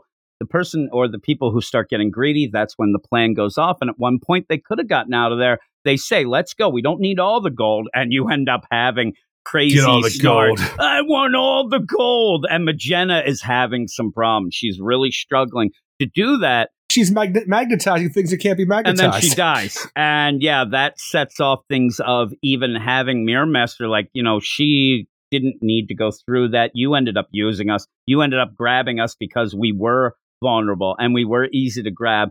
So screw you. And now the plan is on the shit. There's a small little bit in a few pages of this when Evan's talking about what he needs to do, because Evan is our McCulloch is our escape, our getaway driver. Essentially, he uses the mirror gun. And the thing is, anybody can just use a mirror gun, but they need Evan because he's done this before to navigate the Mirrorverse, right? The mirror world, and do this. And I love this idea in the background. The reason that Evan is such a heavy drug addict and has been in rehab and just a mess of a human being is because the Mirrorverse messes with you. It fucks up your mind, and that's why Evan is the way it is. I love this little bit of the side story, and we're not dealing with any of it because Evan gets killed right here and now, and we're not dealing with any of it. The thing that I get, though, is like, you should have thought this before, Evan, but even then, the play before he kind of goes down would have been funny because the gold is in the Mirrorverse right now. It ends up going into that. But again, these are the sort of things. This is like Reservoir Dogs. He closes the portal. The whole thing of Reservoir Dogs is the cool thing of getting the idea of the plan, but then seeing the plan completely get fucked up and seeing how they react. And you have awful people reacting in awful ways where then all of a sudden it is like, Jesus Christ, what are we doing here? And oh my God, I found out that Snart ended up making a deal with Sam and all this all. And then out of nowhere, because they're doing all this and they run into certain people and whatnot, you end up having Trickster who has Grodd's son. Ta-da! With that. And I thought that was funny. It was weird, but he's like, yeah, I thought I could have him. And when you were talking about a heist movie and you're waiting for just the idea of that thing, that bad thing to happen where this plan starts falling apart and its dominoes is dropping left and right for just the worst thing possible to happen, because you have everyone doing their jobs. You have half the rogues creating a distraction in the main bank part of the building where, like, Heat Wave is burning some people freaking, and we're just making fire everywhere. Bronze Tiger's beating the shit out of Ape Guards, and Trickster's is keeping the crowd controlled. But when he sees Gorilla Grodd's, wife and child there, not knowing it's their wife and child, and says, he got greedy a little, right? I'm going to take me that baby ape because when we get done all this, yes, we're going to be set up for life. But for some reason, the Trickster wants to continue his stage show, and he wants himself a talking ape. Yeah, he wants a talking ape. He thought that was great. As I see this go down, as I see him interacting, where, he doesn't know what he's doing. He's just get down on the ground, relax, whatever. But he's talking to Gorilla Grodd's wife and child. And then when you see later on that he has you just doomed everybody. Everybody here is going to die because of what you just did right here and now, Trickster. You have Gorilla Grodd's child, the goddamn prince of Gorilla City. You were all fucked. Congratulations. And Trickster's killed right here. Oh, yeah. One of the funniest thing, though, is at the beginning when you end up having the toy monkey. I love when they end up this, like, what is this racist like the monkey piece of shot. shit? I love the thing goes like, man, this is really offensive shit. Like when he looks at that, made me laugh so much. Like how it played that deal and how you're playing the with Trickster the gorilla. He's just making bad choices left and right. Again, that's what I'm saying. You didn't need like the one thing. He's like, oh, distracting with this. But I'm telling you, when shit falls apart completely, like the gold is in the Mirrorverse, freaking Magenta's dead. Freaking Evan is dead. The freaking mirror gun is left behind, and Snart has to get out of there. When he gets back together with Golden Glider and Bronze Tiger and Heat Wave and stuff like that, and Trickster, when you have everything just falling around there, and then Trickster pulls his bullshit of stealing this goddamn ape, and this Lisa Snart, like a Golden Glider, loses her mind to the point where she slits his fucking throat with her goddamn ice skates. I'm like, yeah, everything is just over now. Everything, there's no coming back from this, and I'm sad to say that I can't see any happy ending for any member of the Rogues this fucking time around. And I would hope that, again, I think that the play here is, you're right, and up until that point... You don't need shades, because this future is not bright for fucking Leonard Snart and his crew. Lisa had been pretty good. Now she just, even if it's Trickster, she just sliced his neck, and she goes, oh, I didn't mean to do that. Like, even before that, it was kind of cool to see her go and use the skates and get by the robot gorillas and do the on the keypad. It was really neat the way that they played that out. And I actually saw people not liking the art. I liked it because it's okay. so. It's not my thing. I thought it was cool because it was so like kinetic at points where shit is going down and going awful. And you get that feeling even from the art. It's very exciting looking, if I would say.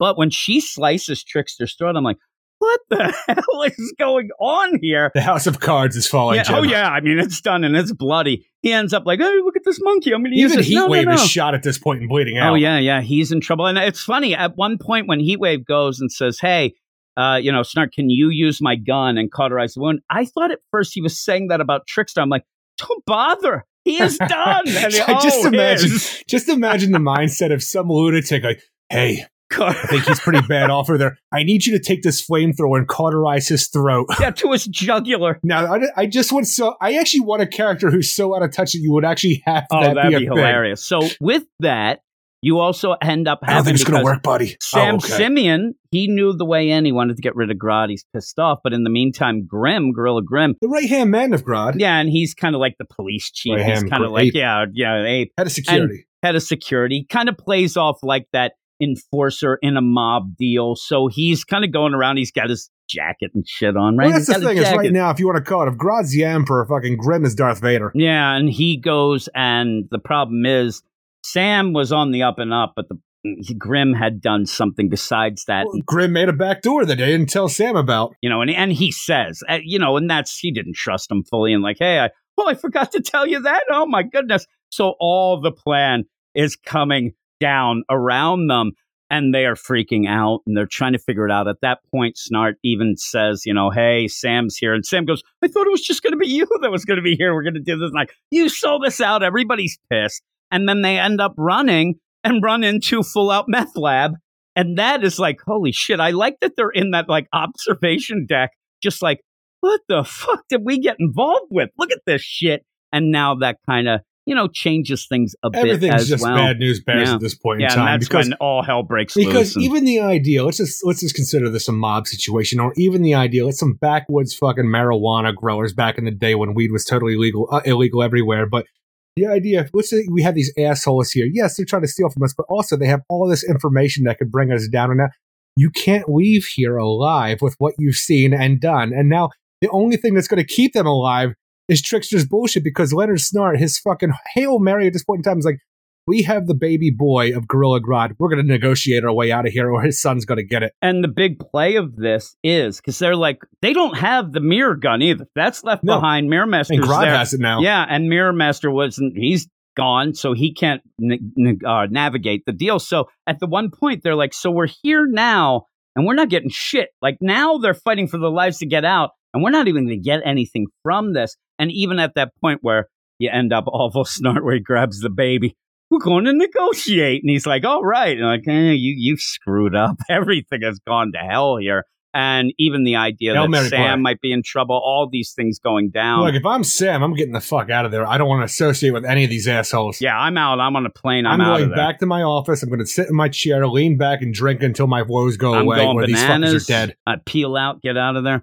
But I did like it. Split, Jim. Yeah, you will make like a banana and leave. Split. You end up at the end, like you were down more than I was on the last issue, but it was that kind of, middle deal. You kind of laying the plan down. This trek to Gorilla City was boring as shit. I wasn't that excited to get to this issue because of that last one. Like, okay, we'll see. I actually want to. Now I'm excited for the last issue to see how this. I just have to see how awful it ends. And who might end up living, dying, whatever. Yeah, this is fun. The biggest problem I had was Magenta moving fucking gold, because that's not in her power set. And you could tell me how it works a different way or this. It just really threw me off for what we're doing. It is the idea. It seems Elseworlds kind of DLC, but you don't play it that way. That's the problem. With you. This is a lot more fun than the previous issue, seeing how the House of Cards is falling for everything that was set up, even when it seemed like you had a foolproof plan. So at the end of the day, even with that, I'm not a huge fan of the art, but it works for what it's doing. But I'm giving it a 7.8 out of 10. Yeah, I'm going to give it an 8. I actually really liked it. I like the art. I like the style. I thought, it was kind of cool and very emotional, very, like I said, kinetic, exciting with what the story was. And even has like kind of an old school kind of look as well. But that is that for the first section of books. We have, I believe, one mail. I'll check real quick if we have any others, maybe from an Eric Shea. but we're going to go off now Not yet, at to least. some mail, and then everybody has to stay tuned because we have the Clunrad section back with a vengeance to finish off the podcast later. So we'll be back in a second with some mail. Mail, check out what you got now. Get your postcards, birthday cards, eBay or stock cards. I get it while it's hot now. If a letter makes you wetter than a better, ready, better, it's mail.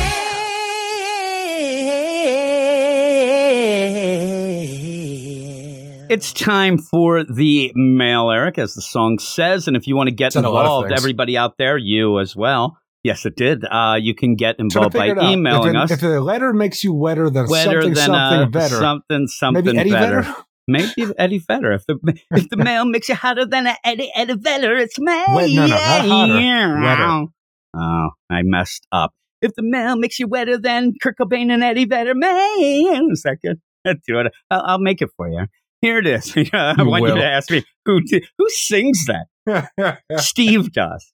But you can email in at weirdsciencedccomics@gmail.com, and you could become the star of the show. Sometimes Eric Shea is that, but sometimes Emailer X is. And this is going to be a mail Emailer that X. references a Author bit. X? Is it Lois Lane? That's mentioned, actually. I did see. I didn't read through all of it, but I did see that mentioned near the end.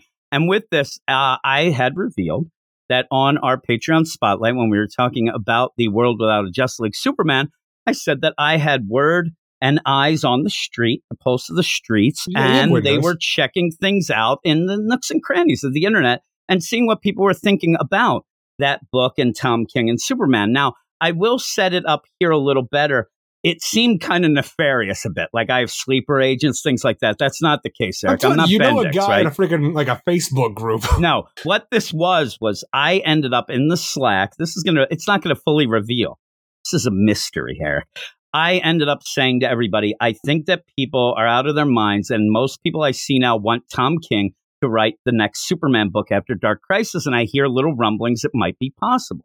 And so that person said, no way, that's ridiculous, and then went on an investigative tour to report back to me, I think originally to say, no, they don't want that, and then found out that I was right, because and really, what sort of work I do? I'm lazy, Eric. So I ended up seeing on a bunch of, these DC tweets, who likes this? Or when they announce that one shot, people end up always pointing out, as they do with Bendis, with that Batman Universe book, they'll say that Superman Up in the Sky is Tom King's best book and he gets Superman. I disagree fully. I also disagree with that Batman Universe nonsense. And it is something where I think you had said at one point to me, among most of your wise thoughts, Eric, as we walked around like a modern day Plato and Socrates, you ended up where you said, first off, one of your things, and I used it today, actually, the idea that there's no bad characters, there's only bad writers. You said that. No, but also you had said at a point, being a continuity kid, that it's a lot easier. You do get to play around. If you don't go with continuity, you're lazy and you'll end up having, an easy way. And that's what those stories were. It's very easy to impress people when you have no rules or no boundaries with that. So that's one of the other things. But this person, I'm not going to reveal anything about Author X. The Author X, Emailer X, they went off to see if they could find out if I was right, that people were wanting that Tom King in certain segments. And they found out that it is true, but here it is. Is this mail just here that you made sure it was mailed to prove yourself right? No, you'll tell. There's no way. If it was me, I'd be like, hey, dear Jim, Harley girl says, and it'd be like 3 sentences. This is pretty long. Dear Jim, Eric, and the rest of my friends in the Get Fresh crew, I am one of Jim's spies or eyes on the streets that has been undercover on the front lines of the war on misinformation. Lois once called herself Author X and just call me Agent X. This has all started because a month or so ago, I didn't even realize. I said, this probably explains everything I said. Jim said in the Slack that there are legitimately fans of Superman out there that are actively calling for King to take over the book. That was such an odd concept to me. I set out to investigate and find these people for myself to hear them out. I didn't know about this. I had no idea. And then when they actually reported back, I actually forgot that I had said that and wondered, and oh yeah, I did say that because I had heard that. Mostly focused on Twitter and Reddit, I ingratiated myself with some of the usual suspects, like the Super Sons mega fan accounts, for example, and through them found that there are way more of these people than I anticipated. One private group chat of over 40 people in it, And Other Guy's Twitter inner circle, which frequents, has 100 plus people on it. He's also joined a couple of space sessions. You know, those spaces. You ever see those pop up on the Twitter? You want to join my space? Somebody ended up, back in the day. I wish I remember what the deal was, but somebody did end up saying that me and you should, check in, because a lot of those Twitter spaces. You want me to have a MySpace? Crypto coins and stuff. I'm more of a Geoforces man, but that's because of your awesome deal, right? Geoforce. That's what they call it over there in Markovia. But yeah, and GeoCities. I'm sitting here like, now I can't remember what it is. I told you the one day that Jeremy Adams, the writer of Flash, had one. Where you get on, it's just like a live session. Oh, right, you can talk about stuff. That's what that was. Okay, I got you now. Yeah, so this guy ended up, and I wish I could remember who it was, so if you're listening, the Twitter I'm sorry. live stream. Yeah, really, that's what it is. It's almost trying to, do like a YouTube thing, but it's like, hey, we do this, and there's not a lot of comic book things, so it is something Twitter that live maybe... stream, I think I'll call it Twitch. Yeah, Spaces. So... You end up where I was fired up. I'm like, this sounds good. I'm going to do it. And I went to, you can't do it on the iPad. And as I was holding the iPad, and then I got lazy. I don't want to speak into my phone. Who does that anymore, really? But yeah, they have to work it out a little better. But he actually went to a couple of these spaces as well. I'm still mostly viewed as an outsider, though. It's not getting the heat. They're a little, it's one of those things. They're going to make him test the product a little, Eric, to make sure he's on the up and up. That's when you're deep cover. You're too deep and you're never going to pull back out. I don't know what this is. I'm a part of so many groups and different platforms, stuff like that. And I don't care about anybody in them.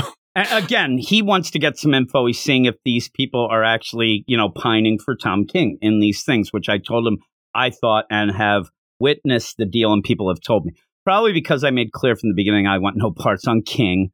On Big Blue, LOL. Just of what they're looking at is what Jim mentioned on the spotlight.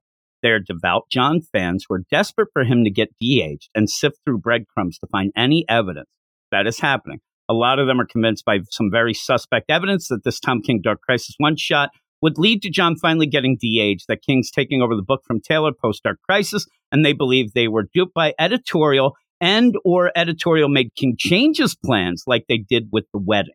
Whoa. I'm telling you. So where we are right now, people believe that King will be on this book, like Superman book later on, and he's going to de-age John because of what we had right here, or what we're supposed to have right here, in a dream world. A dream world, one shot to an event. Continuity to something that doesn't matter in this tie into this Dark Crisis. And I'd love to turn this into a commercial for the Patreon, but you can go over and listen to us on the Patreon, talk a lot about this over there, about when I said the idea that a lot of writers are on these one-shots, and even Tom King was on the Dark Side War Green Lantern one-shot. That didn't mean he was going off to write how. These things usually aren't set up that way.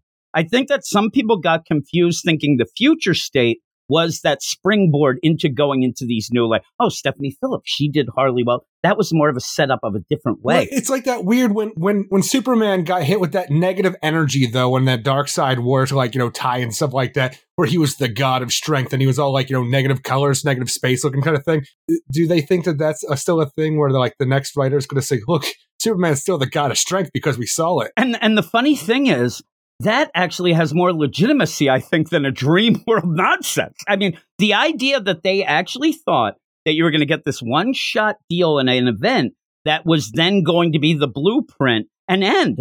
He showed me, this person ended up sending screenshots. This is completely on the up and up, and screenshots of it's going to end with a page where John's de-aged or in the regular world, and Tom King is announced at the end of the issue. Tom King will be writing Superman from now on. Even though we're in the middle of an event where John aged up as one of the main characters leading the event.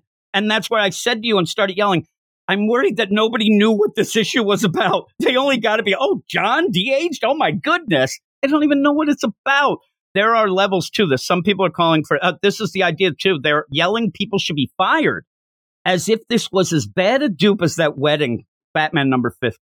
The idea that they thought that this was them, these people think that people are talking to them through the TVs, I think. The idea that you're getting messages, because nobody thought that's any bit of sanity. Some people are calling for Jim Lee, Marie Javins, Pam Lyford to be fired now. Some are now actively hoping Dark Crisis flops and DC goes bankrupt because of that one issue. Yeah, well, they're obviously not reading anything to know what's going on. They just want John back, and here's the thing, all these people, and it's a lot of Super Sons people, you're going to get a movie coming out, I think actually written by Jeremy Adams. You're going to have that, but you're also then going to get these nonsense digital things. What's the difference? You're still getting them. The more sane of them are willing to see how Dark Crisis plays out before making a final call, but are definitely disappointed. The main reason Jim and I are being coy about who I am is some of the people I've been talking to happen to follow both you guys on Twitter and have listened to at least a few episodes of the podcast. So we don't want that to be obvious who I am, but best believe I've been recruiting and trying to get you guys some more money on the Patreon.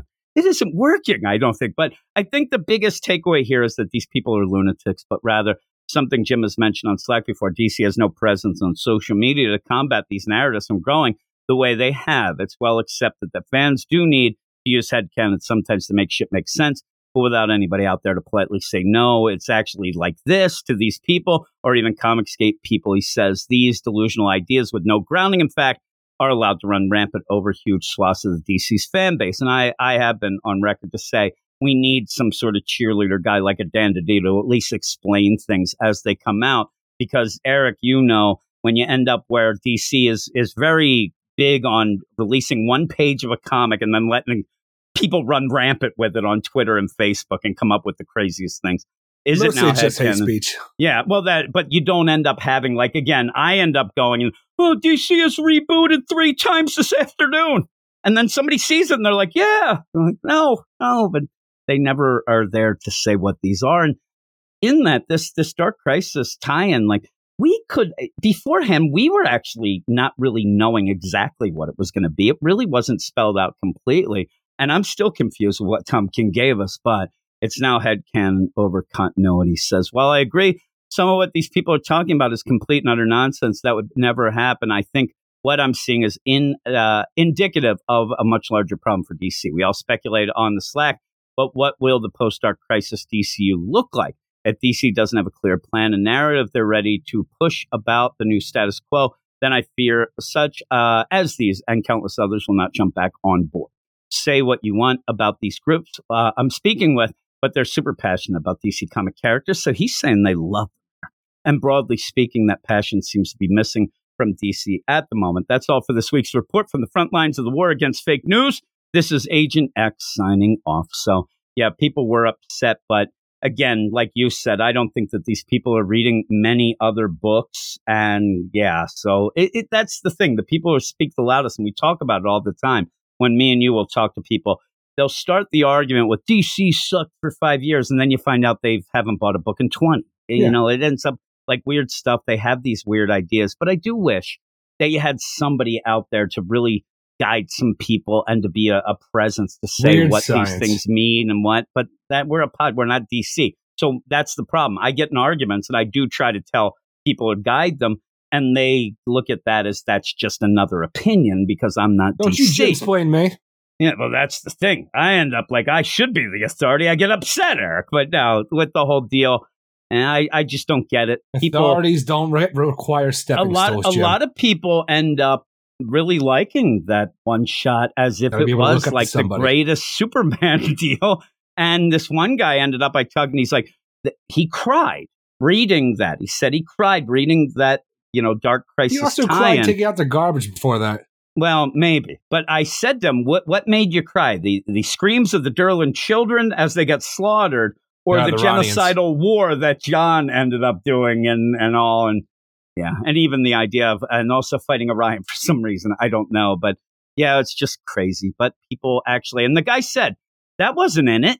That wasn't part of it. I'm like, yeah, it was. They just ended up, they see yelling, but then it turned to hugging. Hugging it is at the end, and everything is the deal. At one point, some guy, because I was on the Thinking Critical Comics Aficionados, and people were in the chat, and the one guy said, I like the Aquaman part of that better because in the Superman deal, Superman didn't realize he was in a dream, but he did. He said at the end, I was here this time. I didn't miss it this time. So he obviously knew. He just didn't want to do anything about it because he was lazy. But with all that, that's the mail. Again, if you want to get involved in the mail, email us at weirdsciencedccomics@gmail.com. It could be about anything about what you're thinking about this event, what you may think is coming up afterwards, or You know what you ate for lunch? Not the that other day? last one. Today I had Chinese gotcha. food today. I ended up having General Tso's chicken, which I haven't had in a while. It was okay. It made me feel a little bit like off, but it was Everything makes you feel a little bit off. I don't think you've ever eaten something without you telling me that you felt off afterwards. I'm like you though. I always get the same thing. I usually get the egg foo young. And I thought, you know what? The last time I got that, I felt a little off. God damn it. So I thought, I'm going to try something different. I haven't had General Tso's in a while. Kind of wish that. And then, like always happens, I'm eating that. I really could have went for that Foo Young. But luckily, Eric, because of that, I bought that as well. That's for tomorrow. I'm a fatty. There you go. But with all of that, we're going to get back to the books. Like I said, we have the Clune Red section, the section that everybody loves and has been waiting for with both Wonder Woman and Batgirl. Diana, I must warn you, Dr. Psycho acting like a big behind. The situation is serious. Let's stop them cause we're running out of time. You might be beautiful, but he's giving that milk to the men. It's also, I really think that it's a semen. Sweetheart doesn't use her own mind, but she'll eventually leave Cisco behind. Calculus is doing math in his head. Miss a kiss a lover, that's Dr.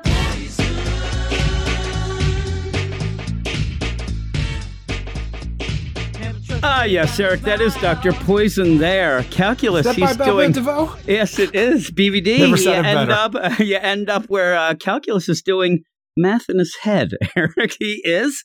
And also, I talked about the that milk. It's real sus. I did have Sure another is. song that we'll have later on. I didn't get to finish it, but it is more about how bad these books by Clune Red is. Well, It that would have was been a really good anthem. Poison song. Well, there we go. We have Dr. Poison here. I forgot all I don't know about why I called that. it a Poison song. Yeah, Poison. I'm like, oh my God, it's very every good rose what's has going on its in Wonder thorn. Woman Villainy Inc. song. And there we go. We end up with this, and we're going to start Poison. with Wonder Woman here. And this is the Clune Red section. So welcome everybody to the darkest section of the DC universe here with two books by writers who don't seem to understand their characters or how to tell a great story, in my mind. And I think that the sales, at least the projected sales or the sales rankings, show that that is the case. People have, ditched these. And it's funny because this past week, because of this, and it's not just been the Clune Red deal on Wonder Woman. Wonder Woman has had some problems for quite some time. In fact, this week I saw two videos on YouTube that were actually saying something that one Eric Shea said to me back in 2013. Is Wonder Woman actually part of the Trinity anymore because of, her books not being the greatest? Now, at that point... Well, I can't even say the idea of what I had at that point. Like, I'm telling you, yeah, in 2013, we had like 4 Green Lantern books or just Lantern books in general, and maybe like a fifth one in the periphery, and you don't have that anymore. But like at that point in time, plus Green Lantern's like one of my favorite DC superheroes, like every iteration for the most part, but Kyle Rayner mostly. But the idea, like, that was my Trinity, Batman, Superman, and Green Lantern, for how important it was to me personally. But Wonder Woman, she is supposed to be a part of the Trinity right there, but she hasn't been up on a pedestal because of the writing of the creators for so long now that like people tend to forget about her, I think, especially when you have the fucking Wonder Woman 84 come out, and that movie was a stinker. Yeah, it was a stinker. I love the first one, though. Yeah, I do too. And I at the end, it was one of those, but a lot of these comic book movies, And I the say that 'cause villains the Green end up Lantern movie kind of sucks being balls, but I'm like, I'm not going to talk about that. But again, when you ended up saying back in the day that you are also just coming off of the start of the New 52 where they kept the Green Lantern continuity because that was so important as well. Oh, yeah. So it was pushing that whole deal. And like you said, we had tons of Green Lantern, Green Lantern, Lantern the Green books. Lantern Corps, Green Lantern New Guardians, Red Lanterns, and I think Larfleeze was going on at that Yeah, point in but time. Larfleeze kind of came in later. We had Sinestro came in later. Yeah, we had a bunch of things. We had and we were talking about it with Oh, the God damn it. Lantern. What was that book called? I can see it, and I Starts can't with a remember. T. Yes, we'll remember it as we go on. I ended up having the Lantern with the ring in his chest, which was pretty cool. He died there. Sure But did. Wonder Woman, we keep saying it when we didn't realize. And again, if you want to go songs, not quite Poison, it's more of Cinderella, but we didn't know what we got till it's gone. Back in the day at the beginning of Rebirth, when we had Greg Rucka doing both the, year one type deal and then the current, and we were kind of like late on the game of issues of enjoying amazingness. Yeah, and we really didn't realize how well we had it and thinking it was just going to get better and better, and it didn't. And you ended up really since then, and that's a long time for a character and a book that's that important to just kind of be a slog. And when you get these people on it, they seem to be getting people who don't quite get the character, don't want to tell stories in a way. Everybody's stuck in this weird deal where it's just, and I see people, they want a Wonder Woman who is tough, kicking some ass, which Clunrad does a bit.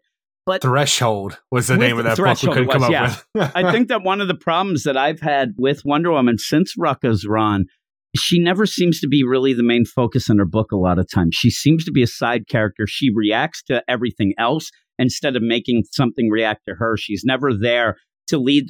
And it happens here. I mean, Cisco and all this, and even saying Steve Trevor, Ziggy, they seem to be more important in the story than actually Diana, who just kind of flies around. What is important in this whole thing? Because even the idea where for some reason, we need to take Wonder Woman down. We have this big bad called the Management in the background that put together Villainy Inc., who's led by Dr. Psycho here. We don't know who the Management is, but for some reason, they just get villains like Dulles, the Duke of Deception, out of nowhere here and say, new member. We're not going to explain where this character's been, how this, Silver Age character and, throughout different iterations, but what he's been up to, this Wonder Woman's, past with him, or why he's here in general. He's just here to be another freaking, a face that fans can wow at, oh my God, I can't believe they brought him back. I can't either because you're not doing anything with him. But the idea that you need to take Wonder Woman down, why is it that the face of your organization, your Villainy Inc., Dr. Psycho, you're going to have him projected as a freaking 50-foot tall monster that's, invading a kid's playground, scaring families off, and having your freaking Manifest Destiny protesters coming in here, causing all kinds of ruckus by why would you do that if your goal is to make this guy look like he's golden? Well, there's a couple things in here, and I'll give you the credits. It is, like I said, Wonder Woman. It's Wonder Woman 789, written by Michael W. Conrad and Becky Cloonan, with art by Manuel Lupicino and Eduardo Pansica, Wade Von Graubalger and Julio Ferreira, Tamara von Bonvillain, I'm trying to read this, and Pat Brousseau. So you end up going into this, and the weird play is, we don't really get a really sense, I don't have myself, of Michael W. Conrad. And I think he's doing a lot of the writing here. And it's not like, if this was somebody else, just say, we know kind of how Scott Snyder writes, or a Jeff Johns. Now, again, you could say, well, we know because it's better. But if you had this kind of story, I could sense that maybe you're playing a meta deal where the organization behind everything is almost like a DC editorial that's forcing you to use these obscure characters and throw them out. That might be a meta thing to be cool, but I don't know that that's what they're doing, and they don't give you any indication. Also, the idea that, Conrad, Clunrad here doing it, they end up making Cisco so over the top, and I said this the last time we did this book, he's going too far. They're going too far with this because the things that they're saying are already ridiculous. You have guys drinking the extra milk and it's pouring all over. Extra. Just like milk extra. Fuck off, soy boys. Go back, Wonder Womans, to your woman islands. We don't need you here. As they're guzzling freaking lukewarm milk. There's a bunch of psychopaths, and obviously. I can tell you, I see even in this issue, I see some things where I think that they're trying to get a little bit even meta with the politics, with the social media, all that stuff. But what they're doing is they're going too far because a lot of that stuff, you don't have to go that far. It's already pretty over the top and extreme. But then you do this, hey, soy boy, what that? And in this, there is a deal that, a certain former president at one point did say, and it's almost directly quoted in this, I could walk down the street and kill a voter and everybody else will still vote for me because that's how much I fooled them. And you have this in, but you're not, what are you doing with that? You're not doing anything to expand the story. And with that, you end up having really weird little tie-ins here. But what is the basis? The idea that you're trying to get people against Wonder Woman, it's not even that. You lose track of what exactly this whole thing is supposed to be. Yeah, they're awful and young. Go back to your island. Well, it's such a weird idea with that. Go back to your island. But in this issue, they have this idea that's put out where Etta Candy is, doing all the lab work herself to figure out what's inside this milk extra. And oh my God, there's an extra additive. What's it doing to the people? I'm like, are you going to try to say at the end of this that the pieces of shit that are the posse for the Dr. Psycho and his woman haters club were actually controlled because they drank milk? Because you're already watching this guy and drinking the milk because he told you to, so they're already pieces of crap to begin with. And that's the funny thing. They're almost playing the idea that there's, these pieces of shit are out there. But then the reason why they do this, and this is it angered me, because if you're going to go one way, keep going. Don't buckle, double back or whatever. They only do that right before they're about to attack. They're going to have a fight, and Ziggy's going to kill them. That's the only thing that is going to stop them from saying, oh, no, they're not bad. They're being controlled. We have this in every book. Oh, there's some. Oh, we might be able to heal them. They do that right before. Etta finds that out right before, so that you can say that, because if they end up killing these people, people will be up in arms. Oh, my God, they don't kill. And it's so ridiculous because we even spelled out, well, the FDA, everybody looked into it already. There was nothing in it. But now suddenly there is. Thank you, Etta Candy, who can't take out a college professor who you know is bad. Yeah, Etta is now, freaking Mr. Wizard here that got extra info where they even said, they're so ridiculous. They said that this went through all of the checks and balances and nothing's in it. That was the big play. It's a conspiracy, Jim. Remember, the big play was, oh my God, then these people really are awful. So you can't even go that far. You have no story. So with that, what is the play here? Because stories like this, if you're going to do it, in my mind, a correct way, you're going to get something that Cisco's going to do that is going to make Diana question everything she's about. The idea, oh my God, like, just how about this? How about the idea with Diana where she does think they're controlled, and at the end you find out, no, there isn't it. That's more of a story of, oh my God, there is that hate out there. But now you take that away. Diana is just going from point A to point B, punching the next person she needs to punch, but nothing is there. There's never any sort of like, well, what's their real plan? Oh, why is Dr. Poison involved? Why would that be this? Why would be that? She's just going around, and at this point, it's just attacking a giant kaiju, Cisco, who's looks ridiculous. Yeah, it's the Duke of Deception. Now, with that, that's why but is it? That's the thing is, it's a weird situation where Diana goes, she's going to go fly at this gigantic kaiju Cisco who's terrorizing a children's playground, and she flies through it. It's not actually there. It's a mind projection. But when she looks through a lasso to see the truth, like almost like Lionel, give me fucking like sight beyond sight, where she sees the Duke of Deception inside this construct, almost like a Green Lantern would do, creating a giant construct mecha around them. But he's hiding in there. And then somehow she loses him, and I have no idea how, but I mean, it was him at that one point, but what's going on? Like, oh, it's so ridiculous. Even that, I mean, I know that the idea looks through the last, I see the truth. We'll play with that in the Wonder Woman deal all along, but you don't do anything with it. There's nothing going on. We just have to take on the Duke of Deception to this point, and you don't know anything about him except that he's amplifying, Dr. Psycho's powers with his own deception powers. But why are you trying to deceive people to think that Dr. Psycho's bad? And that's the thing, yeah. And with that, there was kind of at one point, you just ended up having an issue that you completely set up that, oh my God, Wonder Woman, she's a terrorist. She just blew up things. She don't like protesting. She's terrible. She ended up blowing up trucks. Completely thrown away. We don't even get anything from that.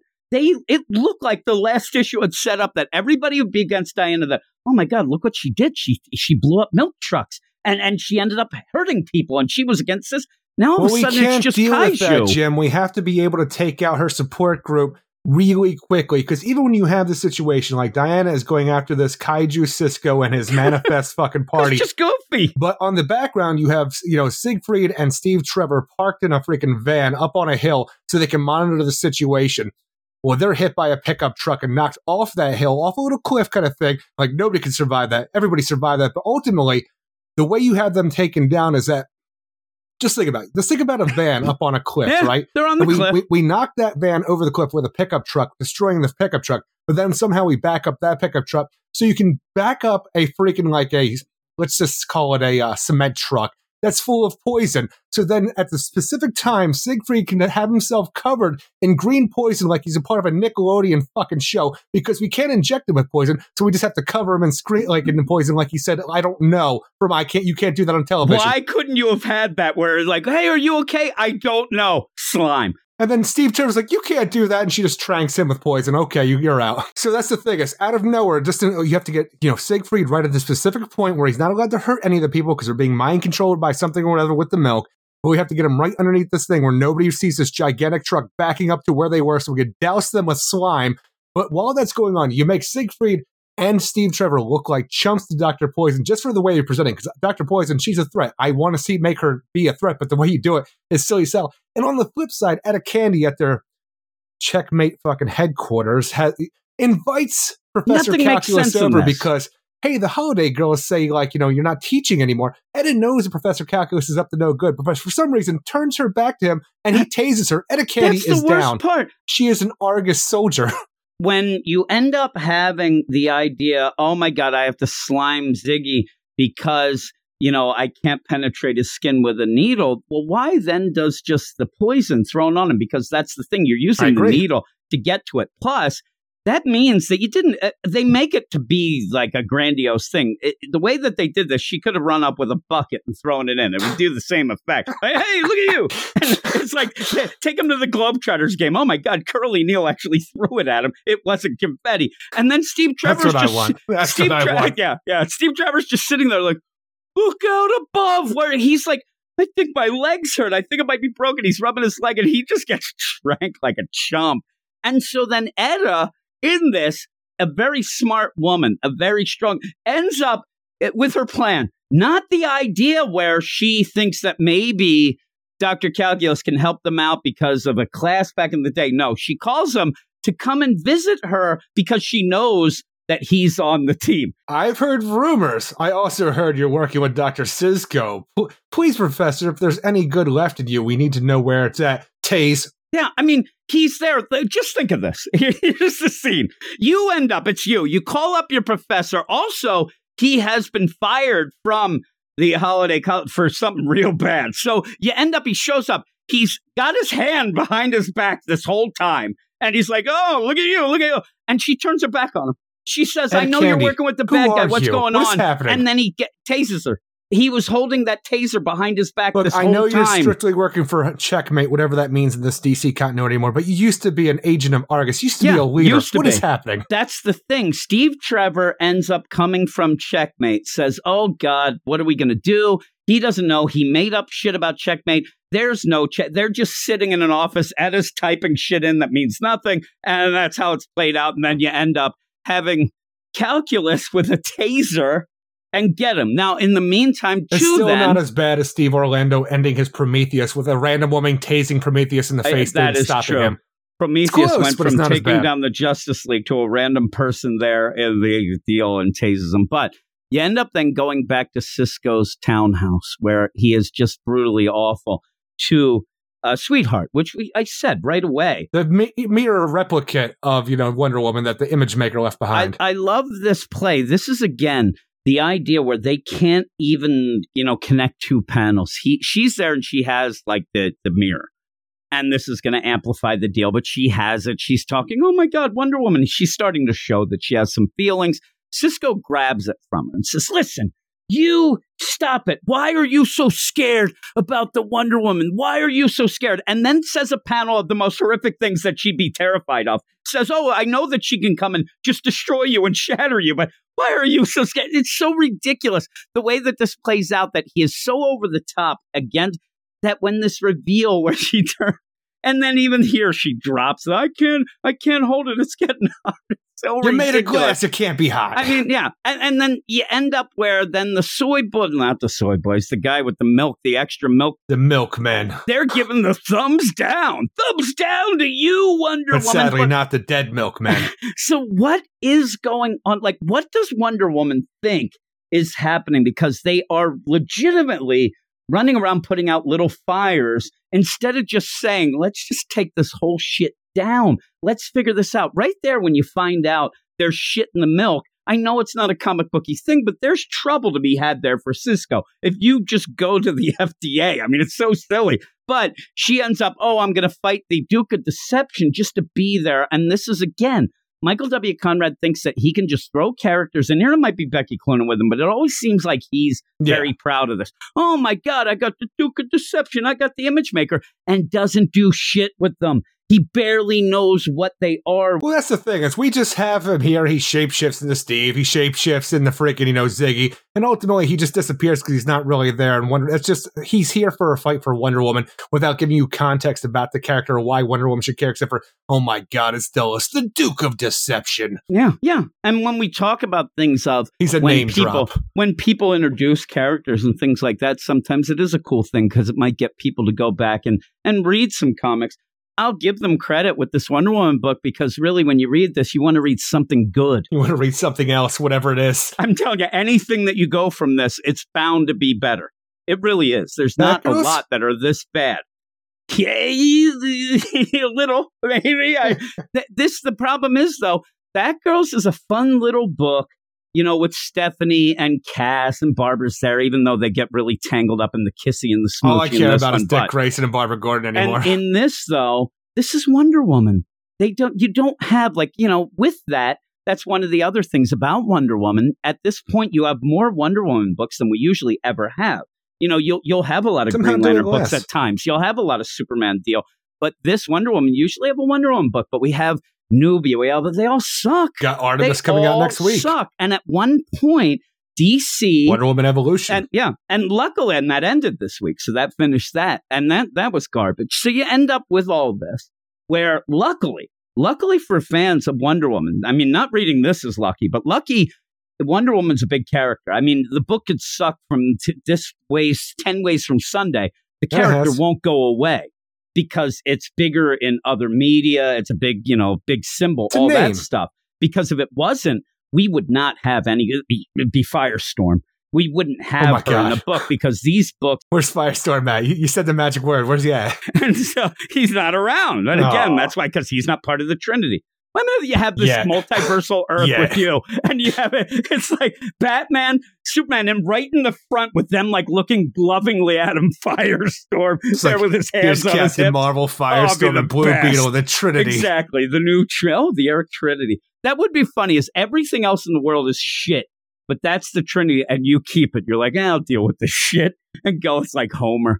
But yeah, so you have this book where... Enough. What is going on with this? What is the main story? Because then even with that, Cisco himself isn't even, technically Well, he's not the big bad. He's still just a face where he's not even middle management, because you have middle management telling what he can and cannot do because of what the management wants him to do. And I'm telling you, at that point, when you do end up having Etta, oh my God, there's something in it. Please pick up. I got to send it to you. That's only then when you have then Steve Trevor and say, no, these people are being controlled. We can't do that. It's like the last second deal. Things are being forced. And I can only hope and imagine, because some of these things, like I said, the last issue really seemed like Wonder Woman might actually be called out, and she ended up blowing things up. Maybe they're going to have to investigate things and whatnot, and things kind of push past and you're just getting random things. I think that maybe this is almost like an I Am Batman. This book Wonder Woman won't get canceled, but maybe new creative their run team is will come coming on. to a real, hopefully. I mean, if that's one of the things that I said, talking to people. Dark Crisis, maybe it doesn't reboot things, maybe it does. Maybe it resets the timeline, maybe it doesn't.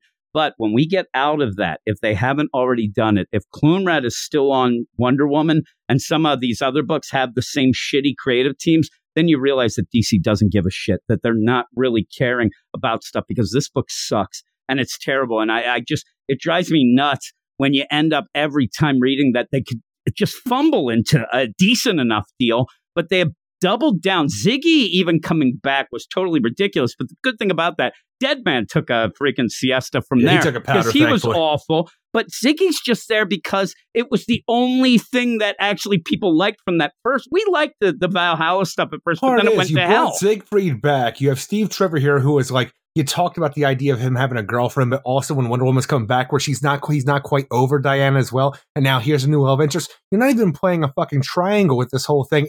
And when you have a Villainy Inc., which is your big thing, you're not working on any of the drama, and all the Villainy Inc. stuff isn't making sense in the background because you're trying to take ripped out of the freaking pages of the headline of newspaper, something like that, be topical. But it's but so you're being over so the top, over right? the top and exaggerated that it's just coming off silly. And I'm like, you can't write this. Stop it. I mean, with this, you could have, Cisco do some, do stuff that's a little underhanded but clever to say, oh my God, that would work. Not just have these over the top guys that we don't know anything about. They drink milk and now they're screaming. What happens if a 5-year-old kid drinks the milk? What happens if, he gets strong bones? A pregnant woman drinks the milk? What happens? No, that's milk. Yeah, and what's going on? So with all of that going on, why isn't he digging into things like, okay, Steve Trevor, and really playing like, oh, look at you. They say on the surface, oh, look at you. You're a soy boy. But get to the deal of you're there. What are you, cuckold there? You got Ziggy there. Who the fuck is he? Where'd he come from? There's some real sus things there. What's going on? That sort of thing. But instead, in this, Kaiju freaking Cisco walking around and then still playing with, I guess they think it's either funny or intriguing, where the upper management, who Cisco does want, okay, Dr. Psycho, don't you call me that. I'm like, get out of town. Come on, tell a damn story with this. And you're not doing anything. It's just stupid. It really is. It ends up being, and I hate to say that, we always joke about, it's stupid. But it is. It's silly and stupid and doesn't do anything. And everything is so over the top that it ends up, you've crossed the line. It's now just goofy. It's not intriguing. It's not the headlines anymore. You're just being idiots and assholes. And there you go. That's what I say. But what would you give this? I would end up giving this a 3.8 out of 10. Yeah, I'm going to give it a 3.5. The art's pretty good at points, but I enjoy it. I mean, what are they doing, right? And we don't read the backup. That's something that some people have told me it's actually getting a little bit better, or they've liked it all along, but it's just not our cup of tea. And Diana doing scavenger hunts is not something I need to read. I usually love Little Diana and stuff like that, but by the time I get done with this front half, I am on no back half. You want the front rent? I ain't even giving you the back rent, Eric. That's what I say. I'm going to be leaning against the post. You're funny too. But we're going to go to the next book, and the next book again, because it is the Clune Rads. We end up having Batgirls, and it is Batgirls number 8. And the thing about twosome. Yeah, and the thing about this book is it's not. Again, it doesn't anger me as much, but because it's not as important. It's one of those books that you can... And the thing is, though, it should be as important because while it is a side Batman book, the Batgirls and stuff like that, there are a lot of freaking Barbara Gordon fans, there's a lot of Cassie fans, there's a lot of Stephanie Brown fans. The idea that you're putting this trio together and calling them Batgirls, while Barbara's still doing Oracle stuff. It's true. It should be you for should them. be doing big things for these characters in Gotham. And all you're doing is making silly jokes about little girls being better at computers than Barbara is. And the thing is, because you're doing this, and with still continuing on the Simon Saint freaking run with the Saints who want to follow his thing with the Magistrate, when we end up just having Dick Grayson and Barbara Gordon freaking undercover in the Iceberg Lounge, it is the greatest part of this book because it's something I actually want to see. But I'll tell you about it. But it's Becky Clone and Michael W. Conrad's story here. They reverse the deal there. They flip it, reverse it, rub it down. That's what Belle Biv DeVoe does. You end up having art by Robbie Rodriguez, Rico Renzi, and Becca Carey. The thing that I didn't like about what they're doing here, and it's because I think I go by kind of a seniority deal, but also about a level of writers and a level of competency of writers. And some people could argue with me, but at this point, you're still playing in the Nightwing book, which is the main important book of this relationship in my mind. You're still playing the will they, won't they, whatever. In this, they might as well just get a room and have a baby. In that, it just gets me upset because this book is bullshit. And it's not good. And you said, I'm just waiting for you to say, and that makes me upset because they're not married yet. What are you doing, DC Comics? Prue Jimmy's here to fucking ruin your day. I do think that they're going to at least get engaged at issue number 100, but I wanted it to be kind of like a special thing for that book, maybe. I don't know. This book has tanked. It has fallen immense, off a cliff of the deal. But why is that? Because they don't get the characters. That's why I said it's a shame because people do. And I said, I like Cass a lot. So it should be a more important book, but it's so not the book that I don't even care. It feels like it's not really. Well, not only is it not the thing, the idea that this book, you want it to be a big important thing, because Batgirls in my mind, well, it's not the tippity top of the freaking, DC Comics, iceberg and stuff like that. It is an important book, especially if you're a Gotham fan. But when you have the ever-knowing, the all-seeing narrator that wants to talk to you at the beginning, they're just as important as, Babs and Dick. The editor, but when you have this whole thing, it's This is, of course, this is Dick Grayson, Nightwing to the baddies. Wonder if they got a loan from Bruce to afford the club's cover fee. I'm like, and the thing is, the editor's notice, this takes place before the events of Batman 125. I'm like, well, but the thing is, that's Chip Zdarsky's run.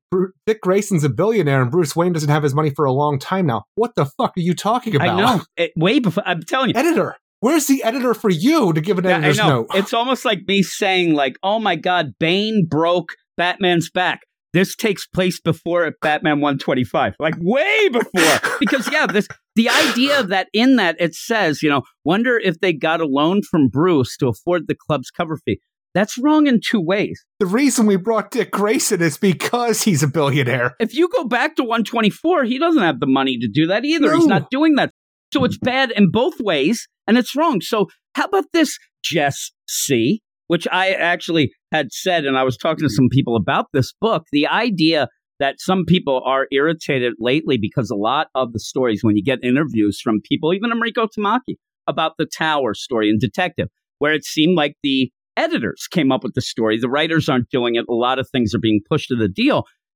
Jess here is inserting herself in every issue of this and then gets the most ridiculous, editor's note there. Do your regular job. Stop doing your, it's almost like she's going to be at the Laughing Brew on Wednesday, for open mic night here. No, do your job and get something right here. And in this deal, this issue's, it's nothing really is going on and it's still a mess. The one thing I will tell you about this that I didn't mind, I minded less than last issue just because it's a ridiculous concept, but we have a bunch of the elite of Gotham coming to the Iceberg Lounge because the Penguin, just like sword swallower. He's got a show of shows for tonight because we've brought in a European sword swallower. And I'm like, the idea behind this, it's fine. You can do whatever you want, but I don't know why this is bringing the goddamn elite of Gotham out. Who gives a shit about a sword swallower? We talked about that last week. That's what I'm saying, though. Like, the idea, though, in this, where the sword swallower is actually less of an attraction and more of a new goon for Penguin who can pull swords out of her mouth, whether they're there or not. That's fine. That actually makes a lot of sense because why wouldn't you want that? But the idea that you'd have all these people coming out for it, that's ridiculous. Yeah. I mean, who would this is ridiculous. And it's like, okay, Eric, you should come down to Memorial Park tonight because tonight we got a guy who can play the spoons. I'm like, you can go fuck yourself. He's doing Spoon Man. No, look at that. That's just awesome, playing the spoons, right? Jim. Oh, just playing the spoons. With this, and go back to that editor's note, and the thing even with, like, say, Penguin, that might be that you didn't know ahead, but they're still writing. You still had to have that. They still are writing where they don't know what the fuck's going on in the regular books. I mean, I'll give we get mad at the editor, but they ended up handing in a script and it was drawn with the idea that they have no fucking idea what's going on in the Batman books. And if you're writing Batgirls, you best know what something's going on in both the Nightwing and the Batman. They don't seem to know that. That's bullshit. That's complete and utter bullshit there. So when you go and you have that editor's note and go on, but like I said, you're still dealing, like, who is dealing with Simon Saint? I mean, this is the idea that in the real reality of this, nobody would ever even like, who the fuck is that? So many things happen in Gotham, like that guy? Like you said, that's like us talking about the geospaces or whatever the hell it's called. And the Seer. You're two things in this. Well, just imagine this. Everything about this story is bad because we have to infiltrate the Iceberg Lounge because whether you know this or not because you're in the book, if you do know the Seer, this has been the computer mastermind that's been taking down Barbara Gordon, the Oracle, and doxing them left and right and just being a fucking pain in the ass for everybody since Fear State's been going on. Well, you got to know that this little girl who's actually the Seer, her secret computer room is in a secret room in the Iceberg Lounge. You know it's on a waterfront because you've seen the Iceberg Lounge a bunch of times, but this secret room, it's 7 stories down. And once you're down in there, you can escape that room by going further down into the sewer system, which will take you to Slaughter Swamp. And I'm like, how the fuck do you think these things work? Because we're under the water. We're on the waterfront for this whole thing for the Iceberg Lounge. We're going 7 stories down to where the Penguin doesn't know about things, where for some reason was a goddamn, what do you call it? A bootlegger's freaking dream during Prohibition.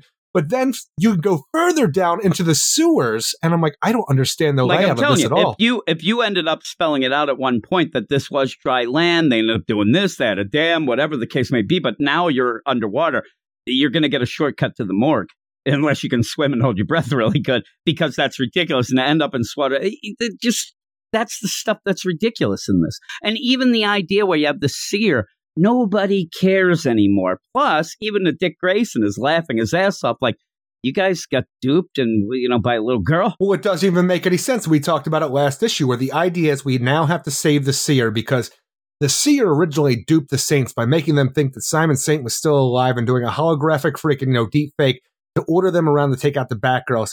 And then, they got arrested after. And then we're told that the Seer is the one who told you Simon Saint's actually dead. You got duped. And somehow these 4 assholes in robotic suits were able to freaking find this little girl to the point where she came out of hiding and came to the Batgirls for help and then did all this stuff. Like, how did they find him? It's never explained. It's just we needed it to happen. And then it gets worse here because then you start playing the idea, okay, these 4 assholes, they end up, they're not really connected with anybody. They're so innocent. But now in this part, they claim that they have a waiting army who they've now used Seer to dupe them, and that's why they need Seer, and they're doing all this. It makes no sense. We have to put Simon Saint's word out there so people will get behind the Saints and be their army for the Saints. Does anybody read anything? Are these people on the internet? Simon Saint is so done.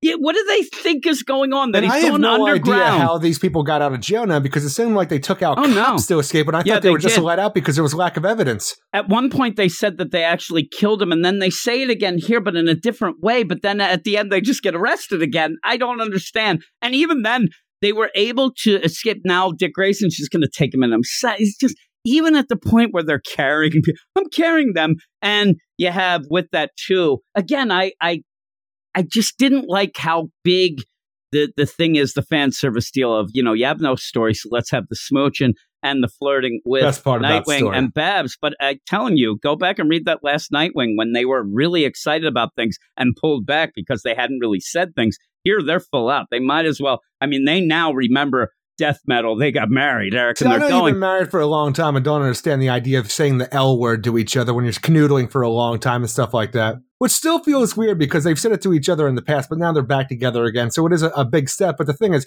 they're sleeping together. They're going on dates. They're billionaire Dick Grayson and stuff like that. The L word and that is a big deal for that, but they're still doing the exact same things here that they have been doing in the Nightwing book. Just felt like they were trying to hijack it here to try to get some, people to read this or try to get, because they don't have any other story. Yeah, they don't remember that. But yeah, so all this, they're trying to protect the Seer. She's probably looking for Daphne and Fred and fucking Scooby as they're going through it, like Thelma. And then somehow they think the Seer needs to be out there some way for somebody else to pick up. I don't get it. Imagine that, too, where we have the idea. It's like, okay, we've taken out all of the friggin' Saints now. We've gone down to your secret headquarters. And because, you are a nuisance, Barbara Gordon, the Oracle Batgirl here, she destroys your computer rig because it's brought you nothing but trouble. And honestly, the Batgirls had to come in and save you because of this computer rig and all the trouble you've caused. The weird thing is they set that up before because they were going to do that before. Remember? No, that's fine. Now they do. And it's just weird. But go on. But you have this situation then where like, okay, we have to escape this whole thing. So we have to open up the sewer grate and go further down than 7 floors under the water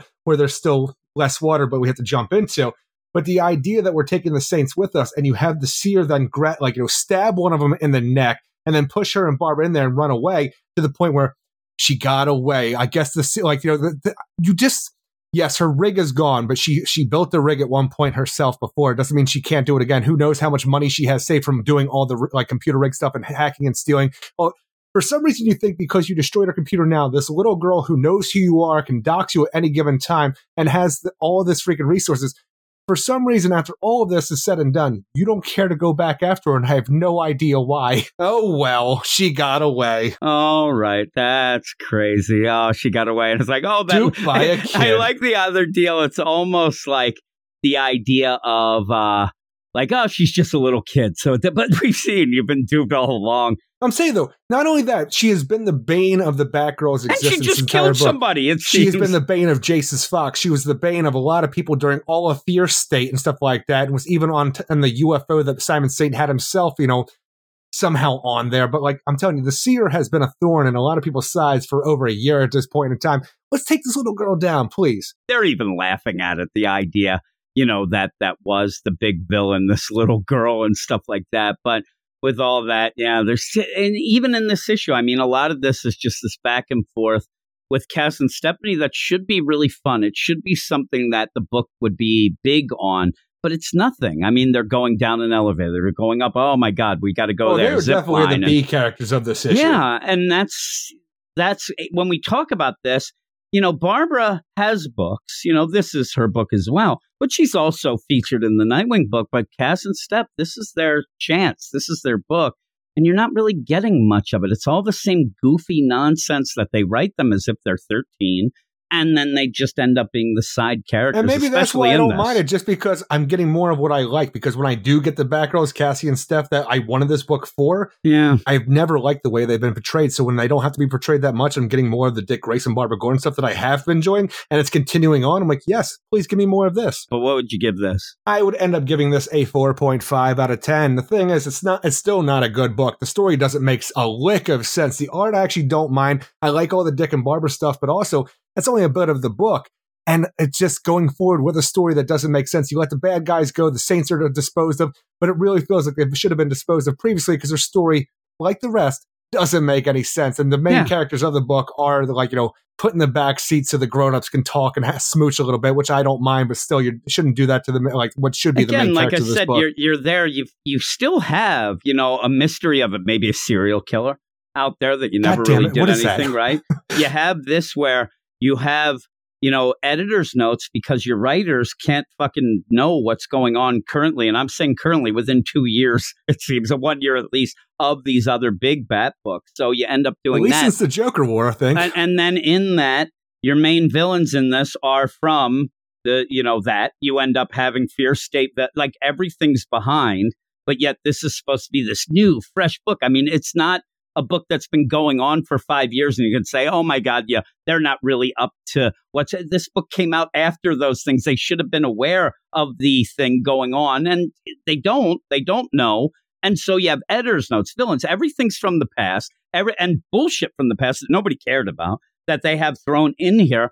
And then you just end up like, oh, well, nobody's buying the book again. Let's have Smooch and go that route. And I'm like, hurrah. I don't think you really needed that. You need more Steph and Cass, and like you said, that sucks because they can't write them, but then they shouldn't be writing the book. And this book, in my mind, you always say, but nowadays it doesn't seem like any creative teams jump on. Books just get canceled. This will just be canceled, and we'll have to see if Steph and Cass end up in something else. Maybe Cass goes off to a new Outsiders book or something like that, and Steph ends up showing up in certain things. I don't know, but I think this is heading at some point, Dark Crisis hits, and then after that, this will just go the wayside because they just aren't doing anything. They haven't taken this opportunity, and it was a shame that the Clunrad get on this, a book that some people, Steph fans and Cass fans, they haven't had much, especially Steph fans. So it would have been nice to have the things, but I'm going to go 4 out of 10. What is your book of the week?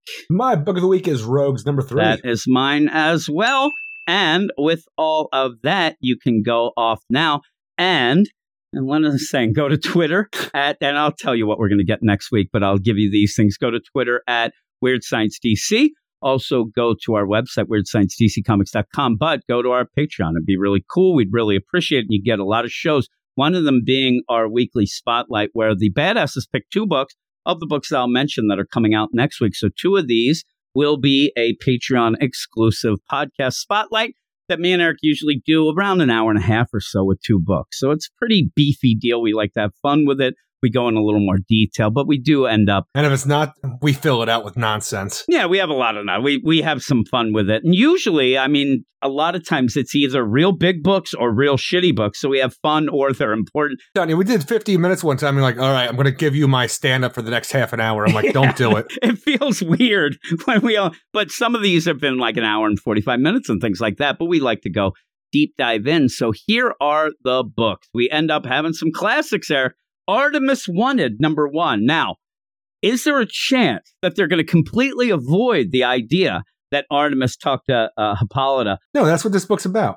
Yeah, well, I'm saying I don't know, because the way they're playing it out and the way that I'm seeing, I think they've ditched that idea and it's just straight up murder now.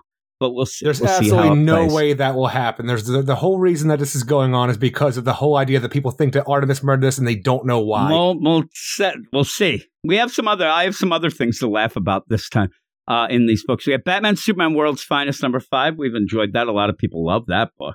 You have that Silver Age deal. And this seems to be more of the really setting up. Dick Grayson lost in time. Yeah, well, that, and we have the Batman versus Robin book coming up with the Nezha, so that's going to kind of connect down the line as well. We have Batman the Night #7, and it's funny because in our deal, I had said that I really don't want Anton to be Ghostmaker, not realizing that Chip Zdarsky had already said that he was. So that was, it's not even a spoiler. It's been out for a while. He has said that is the case. Anton is 100% Ghostmaker. I think it's ridiculous. The only thing that makes sense. Bruce just watched a guy shoot another guy right in the middle of the head, and it's just like, okay, I'm down with you. Black Adam #2. We didn't really love that first issue. We thought it was a little odd, and the idea that Priest is not going full out continuity. He doesn't really care what else is being done. Not only is he not doing full continuity, he's doing his own ideas of what Black Adam is. Yeah. So we'll see. Maybe it'll get better. We didn't like the newer Black Adam, that kid. He was kind of a little annoying, and maybe that'll get better. He was a walking pop culture dispenser. Yes. So we have Catwoman #45. You love that Catwoman's, don't you, Eric? I don't you hate love the Catwoman's. With that, maybe we'll see Valmont. Maybe we'll see a little love making. Well, I know that the Bat family's coming to dinner with her. Yeah. It was revealed this week, just the idea that Valmont is not having sex with Catwoman. I just wanted to throw that in because I was wrong about Anton, but it was a full dupe. And that is not the case. That was revealed this week. Why are they trying to make people. us jealous for Bruce in that book? What did it's Chip Zdarsky and Batman? What did he do in that night? Everybody was up in arms about oh my God, Bruce Wayne kissed the Anton. It's the same thing. It was the exact, and I didn't even think of that when we were talking. I'm like, this Chip Zdarsky likes to dupe us with these things, but yeah.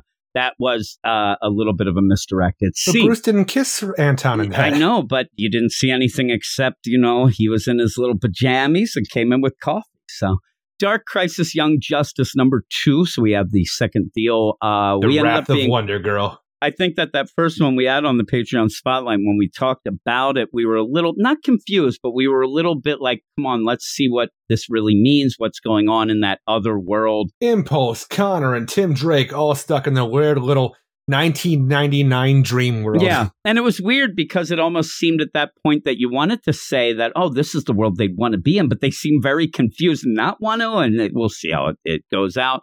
We have a tie-in to the DC versus Vampires that was mentioned in the editor's note of the last issue, this is one #7, of that 6. we should do that. So we have, what's that? DC versus Vampires All Out War 1 of 6. Is it? This just says, I thought it was just #1. So we end up having, that's nonsense. The thing that they're really going for, they are going all this out. Feels with like this. What he did with Deceased. I say he, but like the idea that this, I feel like this.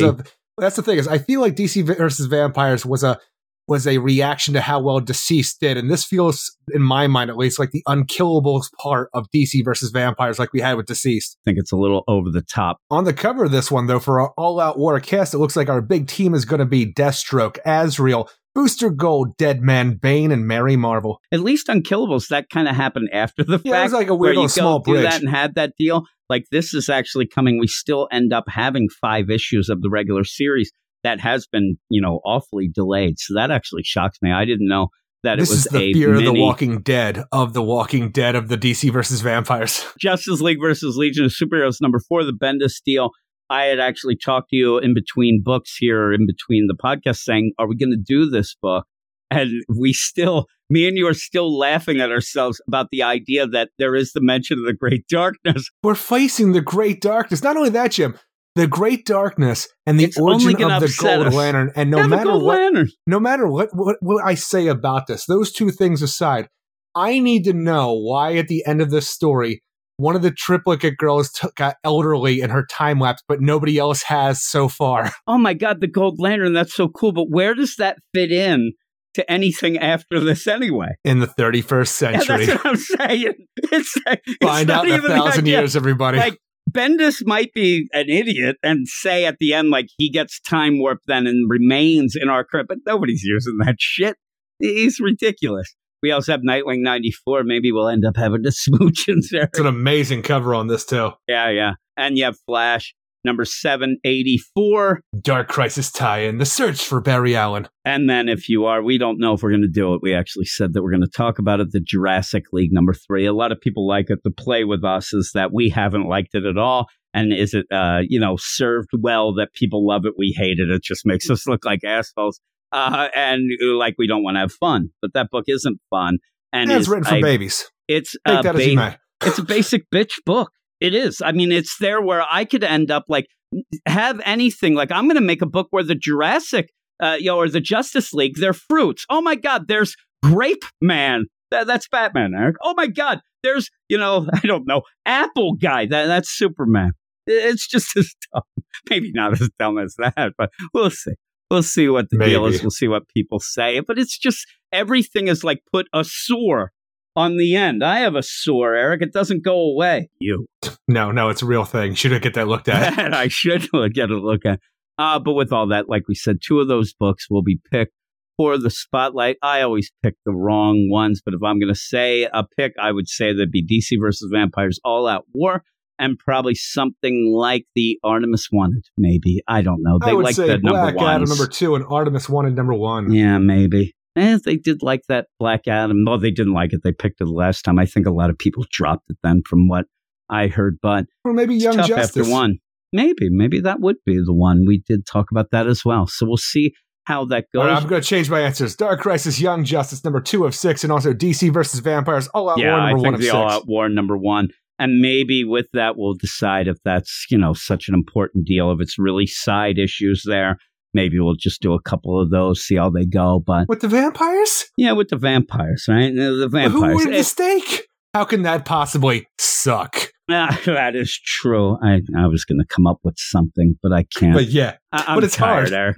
I'm telling you, by the end, I would have maybe waited. I don't know why I connect those 2 books with the Task Force Z, but wait for Task Force Z to end so then we can add that into that slot for the deal. Jim, even though you need they're to not take connected. a minute and get a drink because talking about that book, it sounds like it's going to make you start coughing. Oh my! Listen to you. I don't know. I hope I can bite my teeth into it. Is that okay? Sink. Did I sink do that my teeth enough? Into it. Sink my teeth into it. I don't know.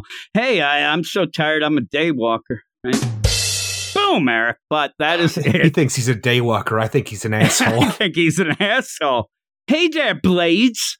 But yeah, hey everybody, that is it. I've crashed right now. I don't know. I didn't sleep very well last night, and I think it's hitting me. Now I got to go edit this nonsense. So with all of that, hey everybody, thanks. Like we said at the one point or a bunch of points, go to our Twitter at Weird Science DC, go to our website, WeirdScienceDCComics.com, and then go to our Patreon to help us out for everything we do and get a ton of shows that you can listen to in between all these things that we do on the regular feed at patreon.com/weirdscience. That's it. We'll be back next week. Eric, what do we say at the end? Everybody have a great week. Keep it weird. And we'll see you in 7. See you in 7. Go read comics. You are all weirdos.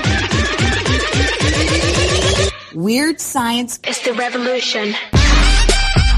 Weird Science is the revolution. Weird Science is the revolution.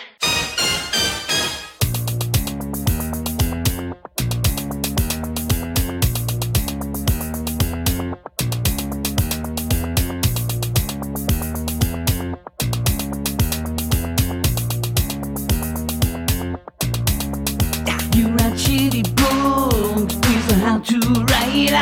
Cause for comic shops, your books are kryptonite.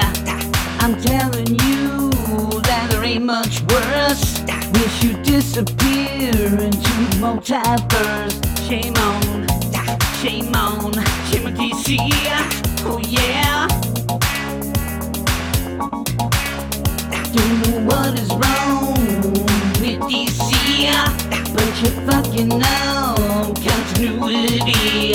Hope you'll be gone soon with the rest of your ilk. And when you leave, don't forget your milk. Diana is the greatest, and to me that's really true. But no one will ever know it until your shit is through.